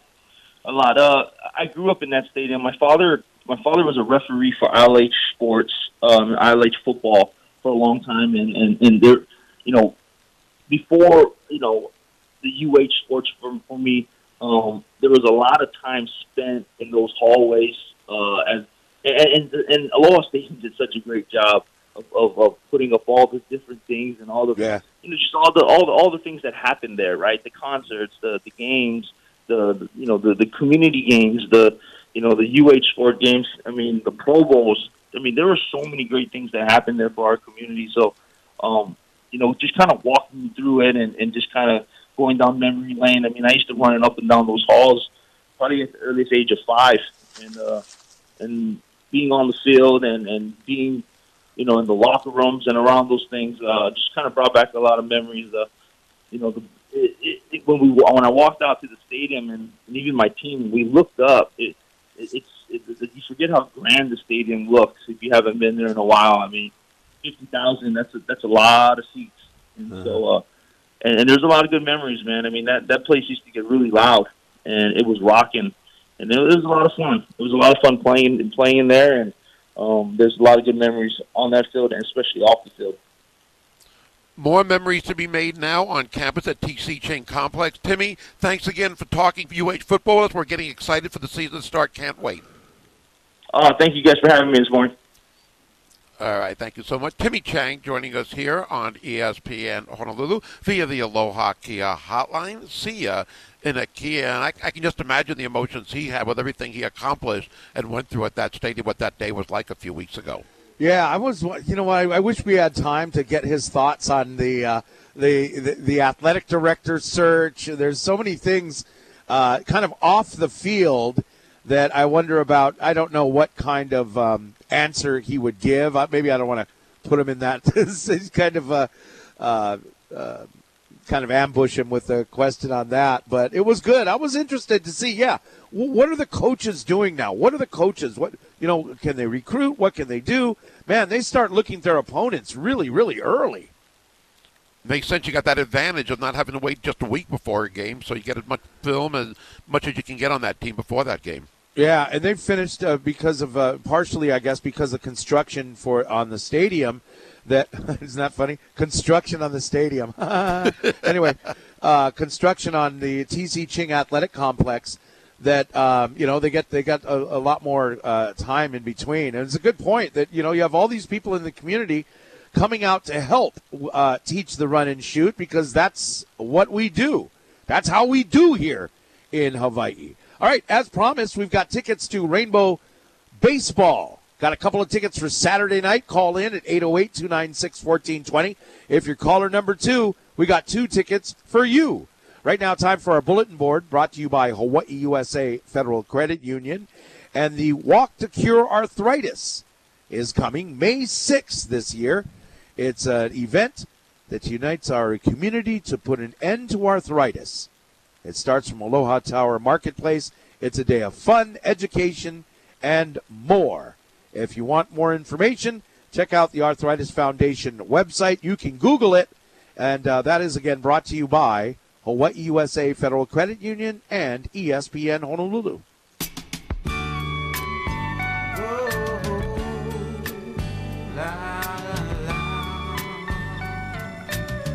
Oh, okay. Looking for our winner for baseball tickets.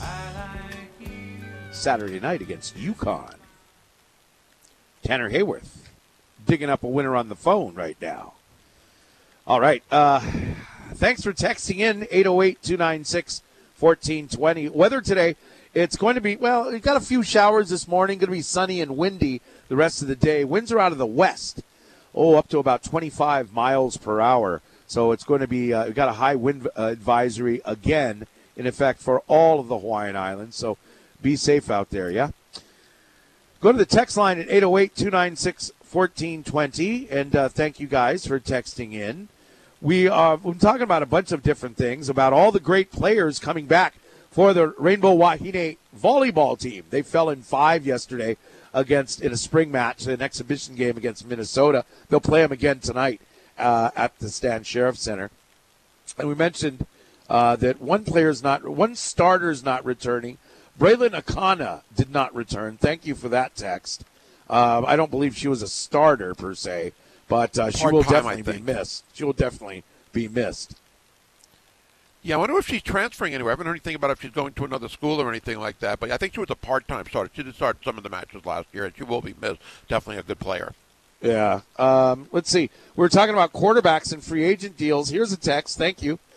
Geno, meaning Geno Smith, Geno one-season Smith hit the lottery with the Seahawks. 7 years of crap and 1 season he's making $30 million. If it's crazy, as if Smith is worth $100-something million, then Jones' pay is just about right. We had a debate on Daniel Jones. He signed a 4-year, $160 million contract. $82 million is guaranteed. The contract can be canceled after 2 years. So it's not really a $160 million contract per se, but it is you could look at it as a 2-year, $40 million contract. Anyway, I think that, you might argue that Geno Smith isn't worth that much money. Yeah, he had a better year than Daniel Jones, and I guess by comparison, he's underpaid then if Daniel's getting 40 and he's getting 30. But I'm glad for Geno Smith. I thought, again, he was kind of a failure with the Jets, and maybe as a backup with the Chargers. I'm not sure where else. But, yeah, he had a very good season last year. He had a better year than Russell Wilson, who he replaced. Yeah. That's a guy who doesn't deserve the money. All right, we are running a bit late. 3 things you need to know. Also, your traffic check, too, coming up on ESPN Honolulu.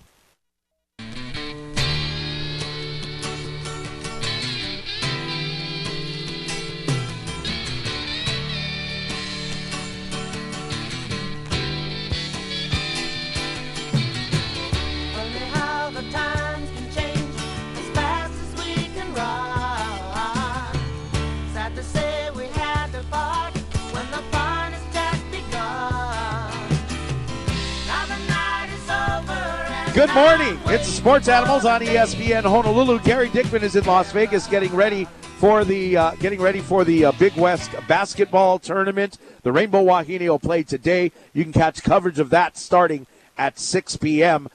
Three things you need to know, and that's one of them. Yeah, I mean, this is what it's all about, playing in the NCAA tournament, hopefully, for both teams for Hawaii.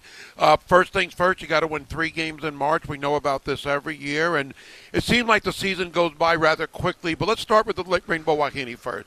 You know, they had a really tough start in that they played a really tough schedule, and, you know, oftentimes they will have under a 500 record because of the teams they're playing.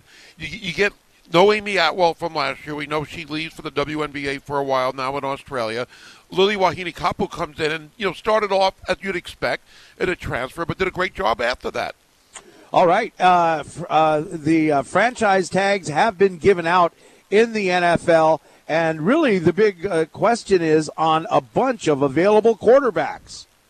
Well, Lamar Jackson is available if you're going to meet his price with the unrestricted tag. If Baltimore can match that offer, it's going to cost a lot if you do get him.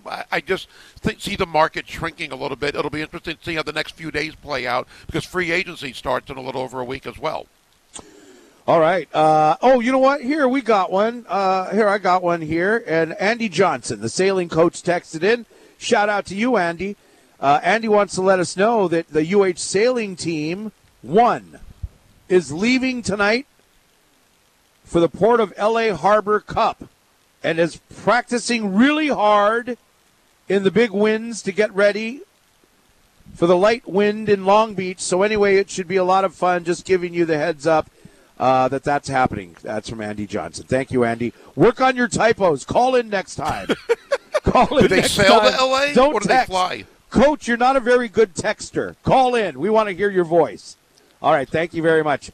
Really, another one of these things that came out in the Honolulu Star Advertiser, if you're driving into work still, is that the athletic director for Mililani High School, former athletic director, Glenn Nita, they released some of what they found in this investigation of his embellishment. It's just a horrible story.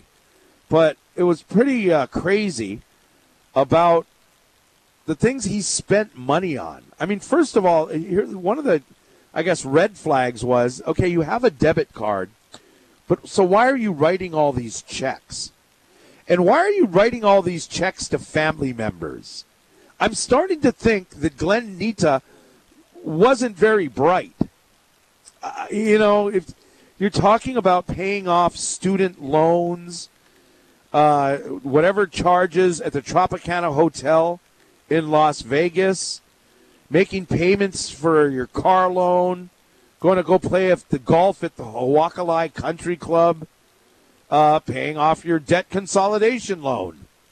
I bought some seat covers, paid his cable bill, I paid for dinner for everyone at a New Year's Eve Chinese dinner. I mean, this guy... I'm beside myself. Really not as, I'm kind of over about the criminal activity, but I'm kind of beside myself on how dumb this guy was. Sorry. But I mean, he took $15,000 from car wash ticket sales. So they're out there busting your butt all weekend long over a number of different weekends, the sports teams, to raise money. And you go ahead and just take $15,000 from the car wash ticket sales. Let's see. They did a Savers fundraiser. I don't know what that is, but you took the $2,000 they raised from that. Hey, they did a Christmas wrapping event. Wrapping Christmas gifts to raise money. Hey, we made $500. No, you didn't. Nita swiped it.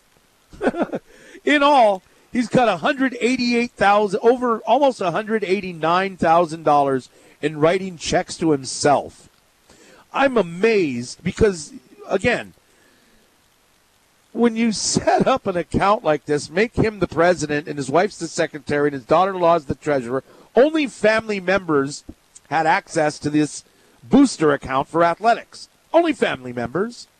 And here's a guy who's, okay, that's one thing. If you're at a school or you're a youth league or you got a carnival coming up, whatever it is, it's not. If you're going to have somebody write checks, make sure it's one of those accounts where you have to have 2 signatures. Businesses do it all the time. Okay? Don't make only family members officers of this account. And here's something. Maybe audit yourself a couple of times a year. And this won't happen. But year after year after year, all of this work. So now, one of the officials from the school is worried that this is all they know so far. This could be the tip of the iceberg. And if this is the tip of the iceberg, what else is Mililani High School going to be on the hook for? In other words, did this athletic director make commitments to something with this money that they don't even know about yet? Now, luckily, they do have incorporated the Mililani High School Athletic Foundation. So they've taken that money, and then they found more of it missing anyway, and they started, they did it right.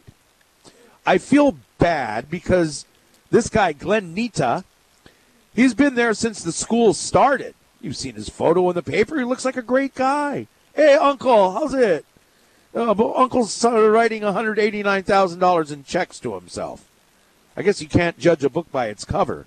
But you have no reason not to trust him. So he's been there since the beginning. He's the athletic director. He's the baseball coach. He's a teacher. His daughter's a PE teacher. I mean, the whole family is Mililani High School. Yet he was stealing from you all these years. I would imagine that a friend of mine, Rose Antonio, is a softball coach there. I believe Rose is still there. But, you know, one of the people in the family who got checks written to him, one of her assistant coaches. Oh, my gosh. I would think that people are really emotionally affected at Mililani High School because of this. Yeah, I know a parent of one of the kids on the baseball team, I guess, and she had expressed comments that how upset she was and hoping there wasn't more to this because of the booster club. And I guess she's involved in the booster club at Mililani. So, yeah, you can just understand that and imagine how they must feel. And I think a couple of key points with what you said, the fact that he was there so long, the trust factor had to be there. I wonder if this is going to be a wake-up call for other high schools here. Oh, of course it is. If you you wonder if it's going to be a wake-up call. This is a huge wake-up call. No, but it is. I mean, when you say you wonder, I mean, I just said, when people come out, when you start these clubs, start your foundation, they know now not to, no matter how long the guy's been there, no matter what he says, no matter how he's trusted, because of this, I think he's opened up a lot of eyes. Because this stuff is going on now. It's been happening for a long time, whether it's youth sports or clubs or, in this case, high schools. The embezzlement thing is real. It's what Mililani is doing now is what other schools and clubs and people should actually model that after. Yeah, we agree on that. I just also, again, when you see the dollar amounts, I wonder where nobody questioned this sooner. And I know his family was involved, so maybe they helped cover it up. Like you said, still, that's a lot of money over a short amount of time to be missing, where didn't people realize, hey, how come we don't have more money in our account to go on whatever trip or whatever it would be? Because you would think that dollar amount would be noticed. Nobody did an audit of the account, is what I just said. Nobody but even paid without any an audit, attention. They still had money in. They still had money in the account to get things done. They bought uniforms. They did all of this stuff. They had money. They still had money in there. They didn't know that he was stealing a bunch of it. But when it was time to order something, Coach would write a check for whoever the vendor was. One for me, one for you. One for me, one for you. Oh, here's one for my daughter. Oh, here's one for my son. For the T-shirt business he's in. That's how they didn't. So if you're wondering how they didn't know, it's because nobody asked any questions. That's the problem. That's why you got to audit these things at least once a year. All right. I worked for a company where it was a similar situation in that one of the managers, this is long time ago in Hawaii, and he would put things down as what was known as a paid out, that he would pay a refrigeration company $500 to fix whatever. And this went on for several months. As it turns out, they weren't getting paid cash. The bills started coming in, and the company said, wait a minute, we already paid cash to this 3-4 months ago, and it equaled several $1,000s, and then he got caught. But, I mean, sooner or later, again, you're not going to be able to continue to get away with it. And I don't know this man, Glenn Anita, at all, but I've read his name in print. And from what I remember over the years, he was somebody who was highly regarded and now tarnished forever after this. This is incredible. It was just, when you hear about the numbers involved with this, there's no excusing it, obviously. And, yeah, he just tarnished whatever legacy he might have had. Well, yeah, it was his whole family. Him and his whole family. I mean, I feel bad for anybody with the last name of Nita. It's just horrible. But I tell you what, it's a wake-up call to everybody, though. This is a wake-up call to, if you're running a carnival, who has the keys to the lockbox? I mean, for crying out loud, Punahou Carnival a number of years ago, somebody went in the office and, I don't know, there was a lockbox or something like that, and they stole all the scholarship money. And I bring up Pearl Ridge Elementary because my kids went there at the time. But there was the nice, secretary lady or whatever in the administrative office when you go in. Been there for years. Oh, found out she was taking trips to Vegas on Pearl Ridge's dime. Big screen TVs, things like that. And you know it's still going on. It's sad. It really is. And again, there's too many stories like this, not only locally, but even nationally. You read about these way too often. Yeah. And everybody, I guess, thinks they'll get away with it, whatever their thinking is, but hopefully they never do. Mm-hmm. All right, coming up, we're going to switch we're going to switch gears, switch topics. Eric Pincus from the Bleacher Report on the NBA coming up next on ESPN Honolulu.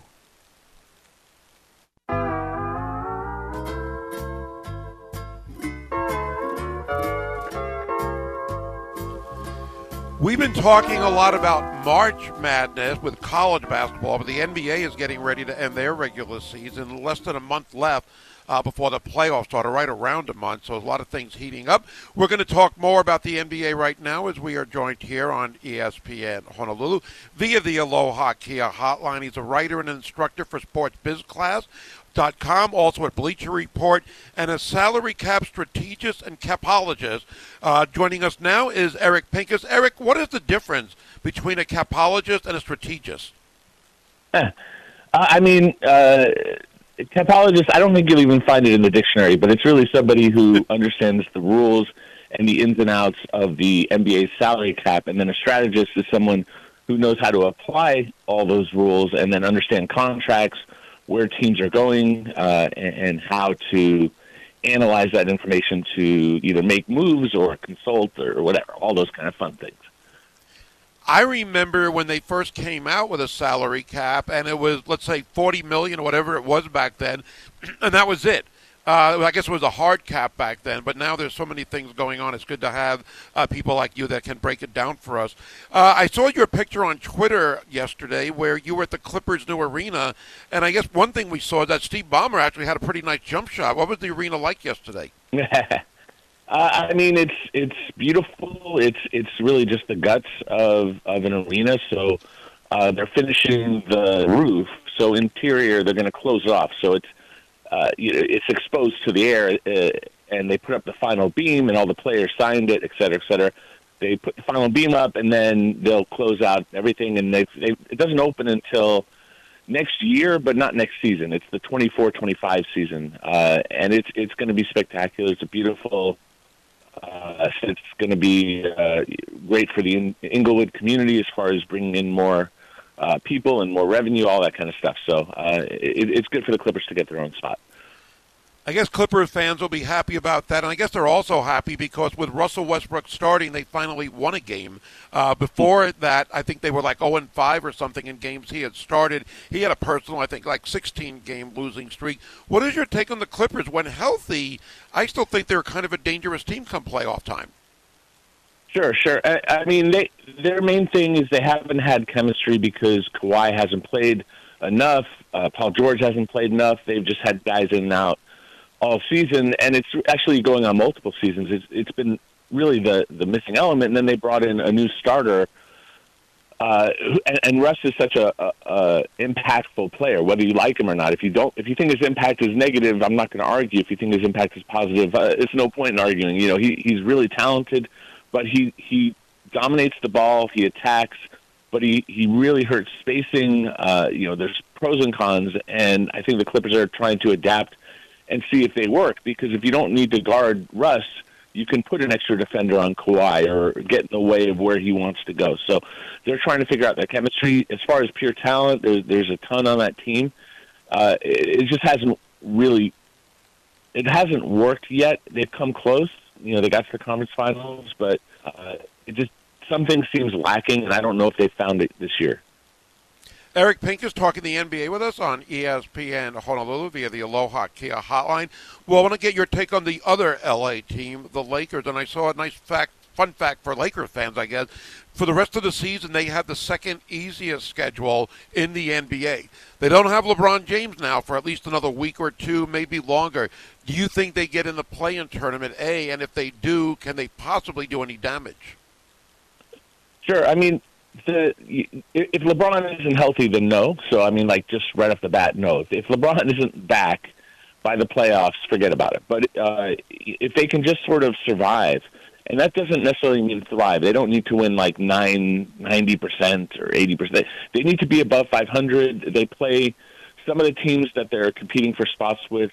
All those teams play each other a bunch, so they just sort of need to tread water, get out wins, and they should have D'Angelo Russell back on Friday. It's not official, but that's what they're targeting.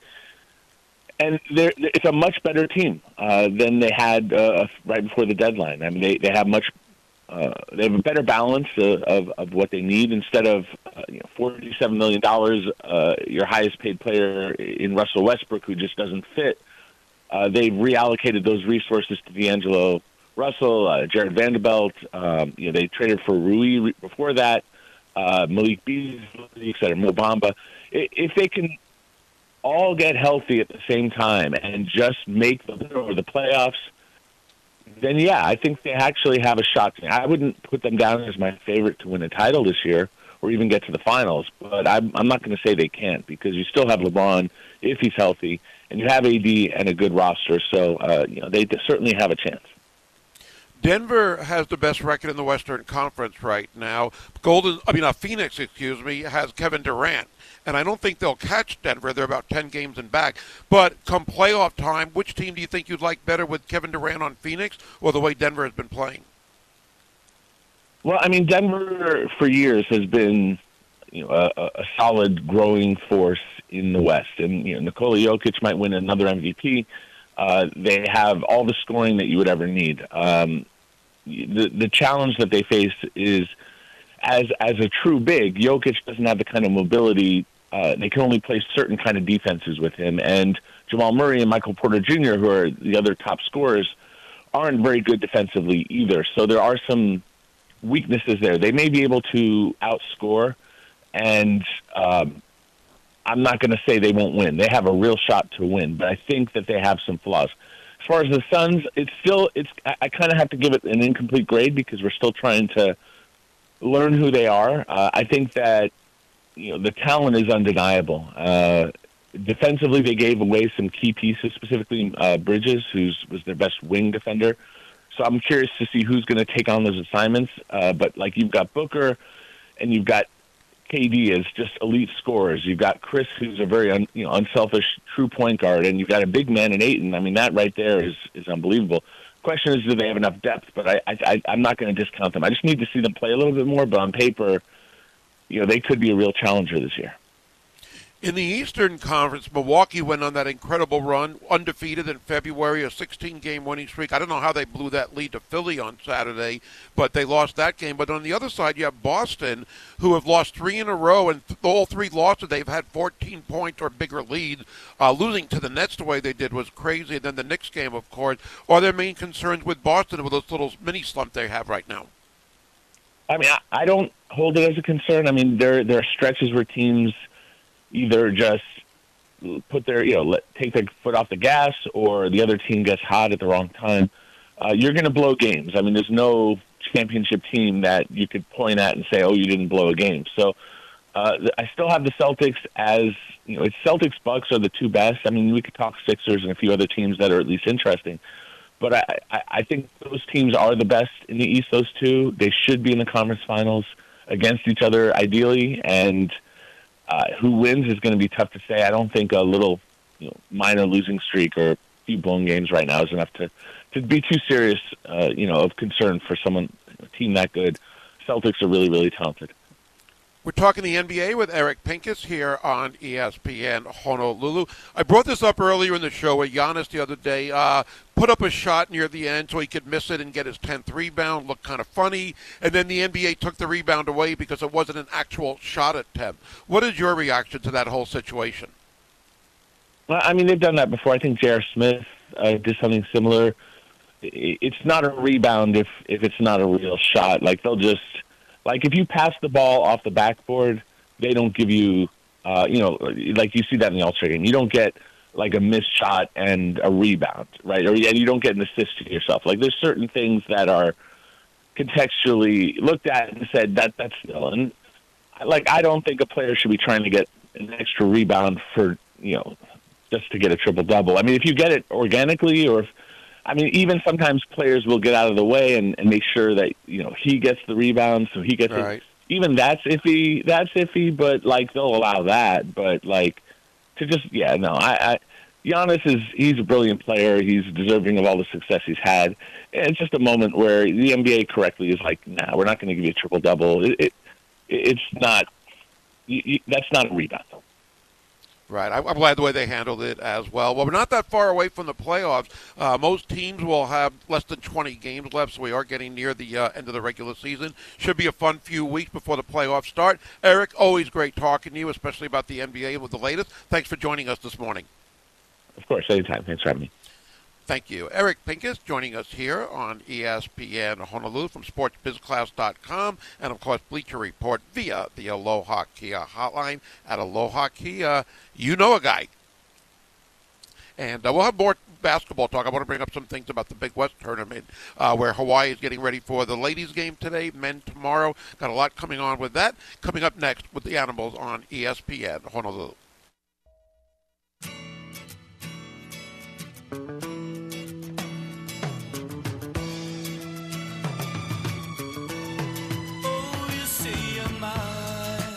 Good morning. Going to be mostly sunny the rest of today. Going to be super windy again, though, so be careful. It's Chris Hart and Gary Dickman here on the day the World Baseball Classic opens. Don't have much on that, but I know you were going to get into some more NBA talk. Well, just college basketball, actually. Okay. Somebody had just texted us a few minutes ago. They wanted to know about the time for tonight's game for the Rainbow Wahine against Cal State Fullerton. It'll be a 6:30 p.m. start Hawaii time. If you are listening in Las Vegas, 8:30, we're going to have countdown the tip-off.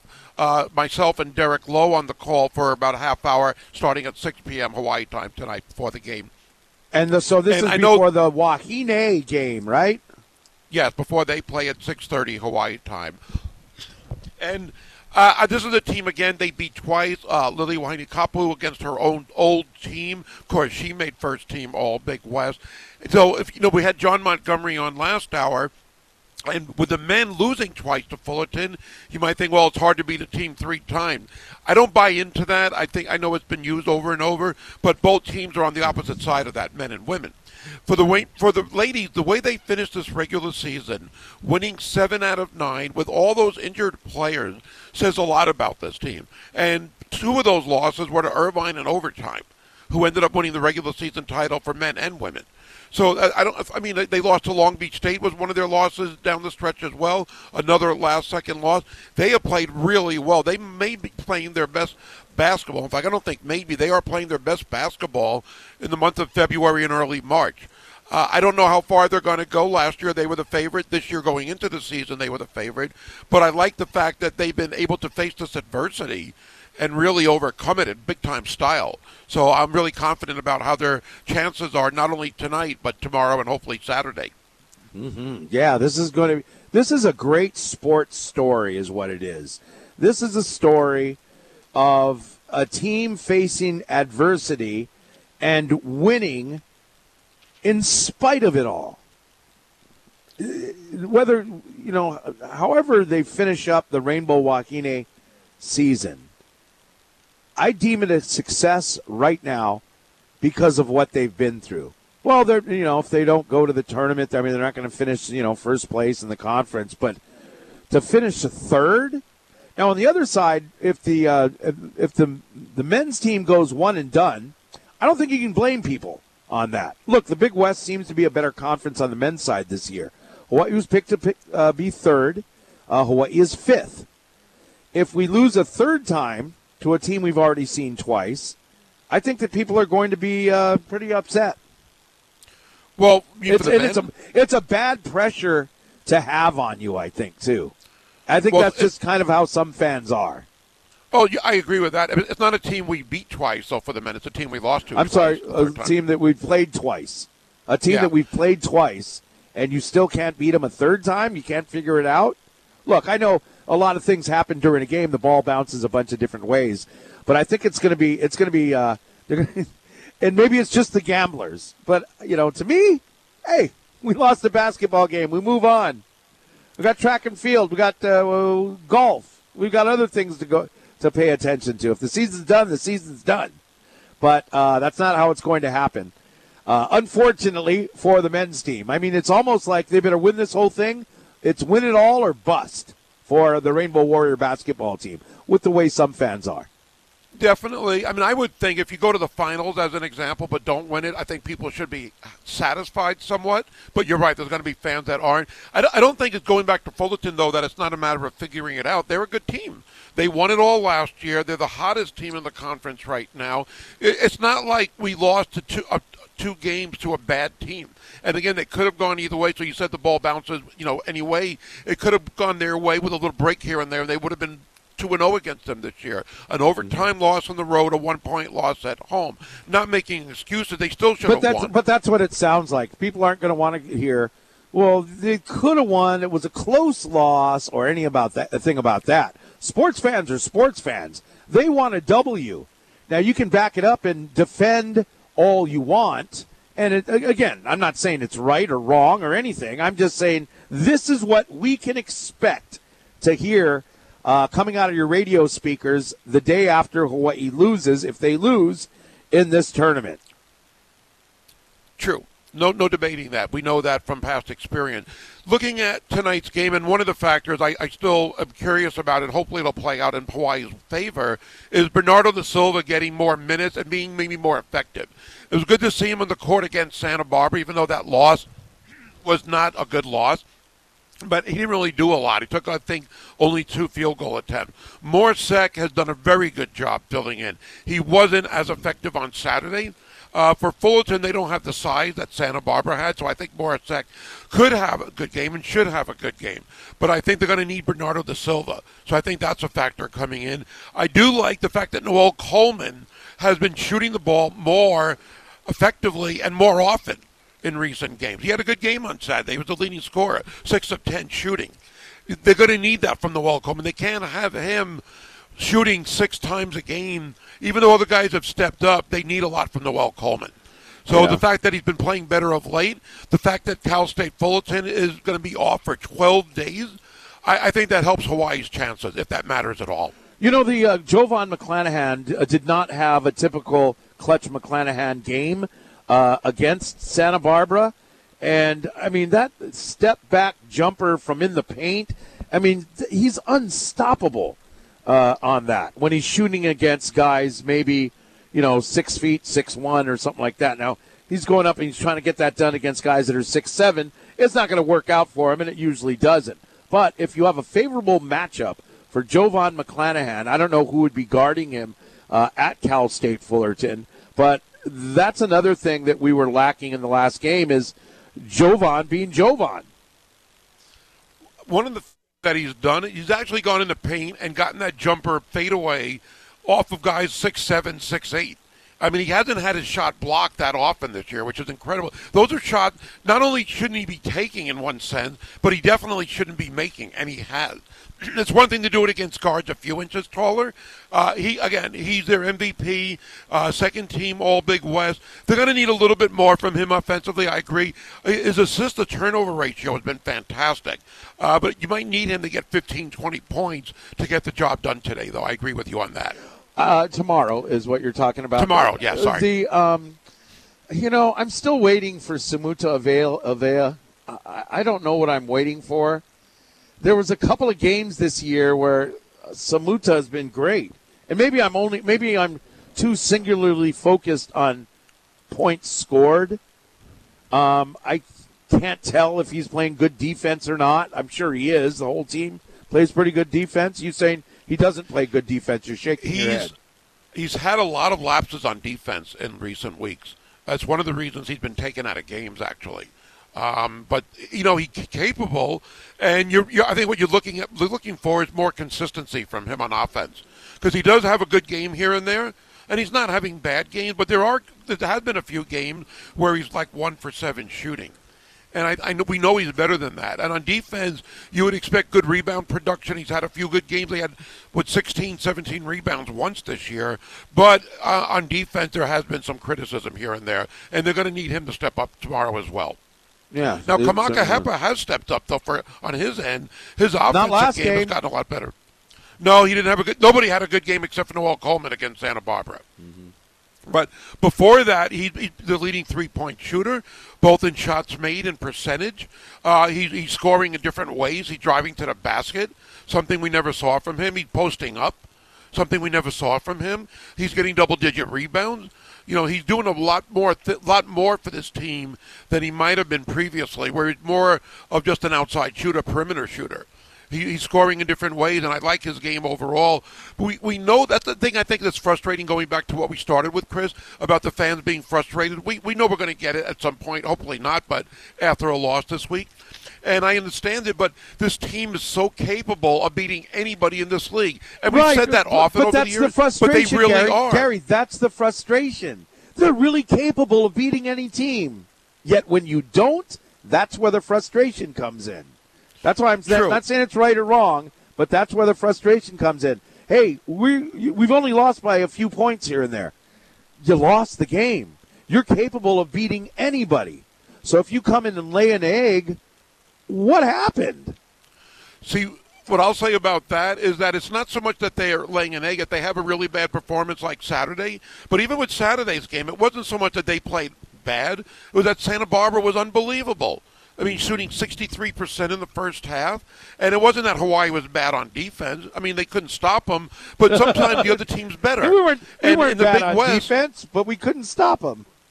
But they were making shots that were would hit guys right on them. It wasn't like they were getting all open looks and scoring or getting all layups. I understand. But again, with a team like Fullerton, I think it's going to be a fine line. And I think that's the way it is with a lot of teams. I mean, you think Long Beach State fans are happy with Dan Monson and his team right now? You lose by 20, whatever it was, to Cal Poly, who has lost 18 games in a row? That's impossible. So I think people got to look at everything going on in the Big West. We're not Irvine. We're not Santa Barbara. We're not in first place every year or every other year. But we are close lately. And again, I understand that people will say, well, they should have been able to get over that hump. But I think you also got to look at it. Sometimes there's some good teams in the Big West that are just as good, if not better. It's not that Hawaii laid an egg so much. I know, that the other team might just be a little better. You just sound like you're constantly making excuses. It's not an excuse. Okay. I wonder if Dan Monson is I wonder if they, with that new athletic director there, I wonder if that loss, along with their season this year, cost him his job. He's been there a long time. Right. And it's one thing to lose on Saturday to UC Davis in double overtime by 1, to have to be in the play-in game. But you lose to Cal Poly. I could not believe that was happening last night. That's crazy. To a team that hasn't won since December 29th, 18 in a row. And not only do you lose badly. Yeah. All right, coming up, let's see. We've got our high school scoreboard. That's coming up next year on ESPN Honolulu. the Rainbow Warrior volleyball team is in it to win it this weekend. Man, it's going to be rough. Hopefully we can, if Hawaii pulls out a win against, I'm not even thinking about Purdue-Fort Wayne. Is that what it is, Purdue-Fort Wayne? Yeah. I'm not even thinking about Purdue-Fort Wayne as much as hopefully the Hawaii volleyball team isn't looking at number 2 and number 3 coming up on Saturday and on after this on the Outrigger tournament going on. Penn State and UCLA, big opponents coming up. Anyway, we can get into that and a lot more coming up on ESPN Honolulu. Speaking of volleyball, Call the Coach with Charlie Wade is coming up Tuesday at Ruby Tuesday in the Moanalua Shopping Center. It's a 6:30 start, and we'll see you there from ESPN Honolulu.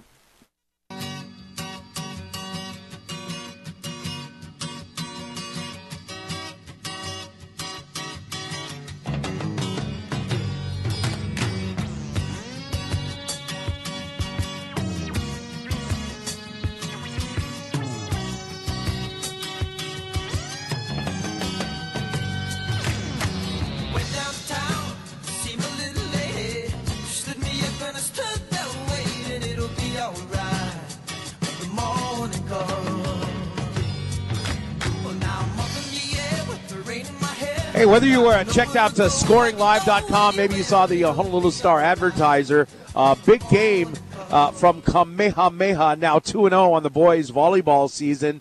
They swept Hawaii Baptist, which seems like a pretty good volleyball team themselves. But Kamehameha sweeps HBA 3-0, and Kainoa Wade 22 slam downs for Kamehameha. Yeah, that's Charlie Wade's son, if you're wondering. But 22 kills in a high school game? That seems like really a lot. Guess he wasn't rusty, was he? No, he wasn't. Other scores, Honoka'a beat Lapahoihoi on the Big Island 3-0. Let's see here. St. Louis over Maryknoll. They swept them 3-0. In 5, Aiea beat Waianae on the road 3-2. That's a long drive out there for the 9670 Way to go, Aiea volleyball. Let's see here. Nanakuli beat Wailua in 5, 3-2. Lelehua over Pearl City, 3-0. A couple of other interests here. Mililani fired up because their old athletic director stole all their money. Trojans beat the Hurricanes of Kapolei. They swept them 3-0. Waipahu 3-2 over Radford. And let's see, Punahou beat Iolani. I hope Chanel Sutsutse is listening. Punahou over Iolani 3-2. That's your high school scoreboard here. With the Sports Animals in the morning on ESPN Honolulu. Not a very gracious winner, are you? No, not when it comes to the rivalry. But be careful what you wish for, because there's going to be a day where Iolani will beat Punahou. Oh, I know. Maybe people might remind you. I think they beat them in, I think, did Punahou just beat Iolani in baseball? Or was it, oh no, Punahou just beat Iolani in baseball too. Huh. But if I'm not mistaken, didn't Iolani win the last 4 girls' state basketball championships, something like that? Yeah, way to go, Lady Raiders. No, they did a great job. Anyway, you can text or dial in at 808-296-1420. You know, one of the things about being here in Las Vegas, besides it's kind of cold, I mean, if you're a basketball fan and if you're not working, there is so many games going on. There's basically 4 tournaments underway today. The West Coast Conference ended yesterday. You got the Pac-12 at T-Mobile. You got the Mountain West going on at Thomas and Mack Center. You got the Big West, of course, in Henderson.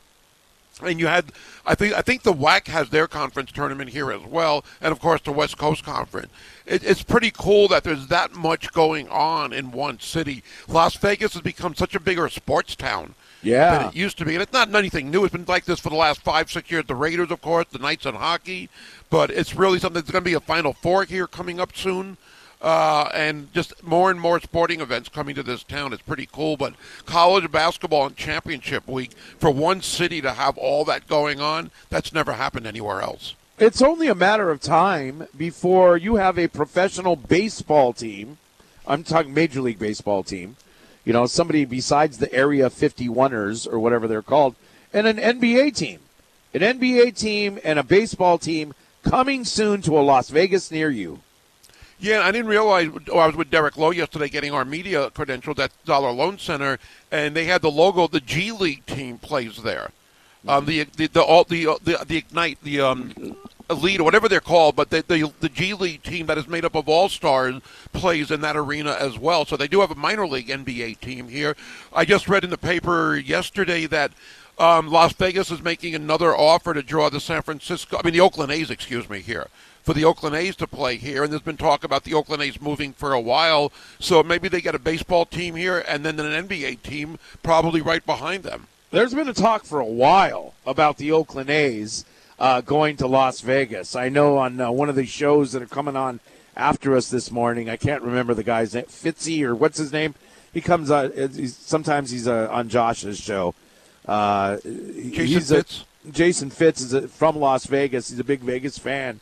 But yeah, they've been talking about, so he's kind of Hawaii's insider in Las Vegas when he's on the air. So he's been talking about that for weeks now, about the A's going to Las Vegas. It just makes sense that because of not only it's a big city, but of all the tourists, the millions and millions and millions of people who are visiting every day in Las Vegas. It's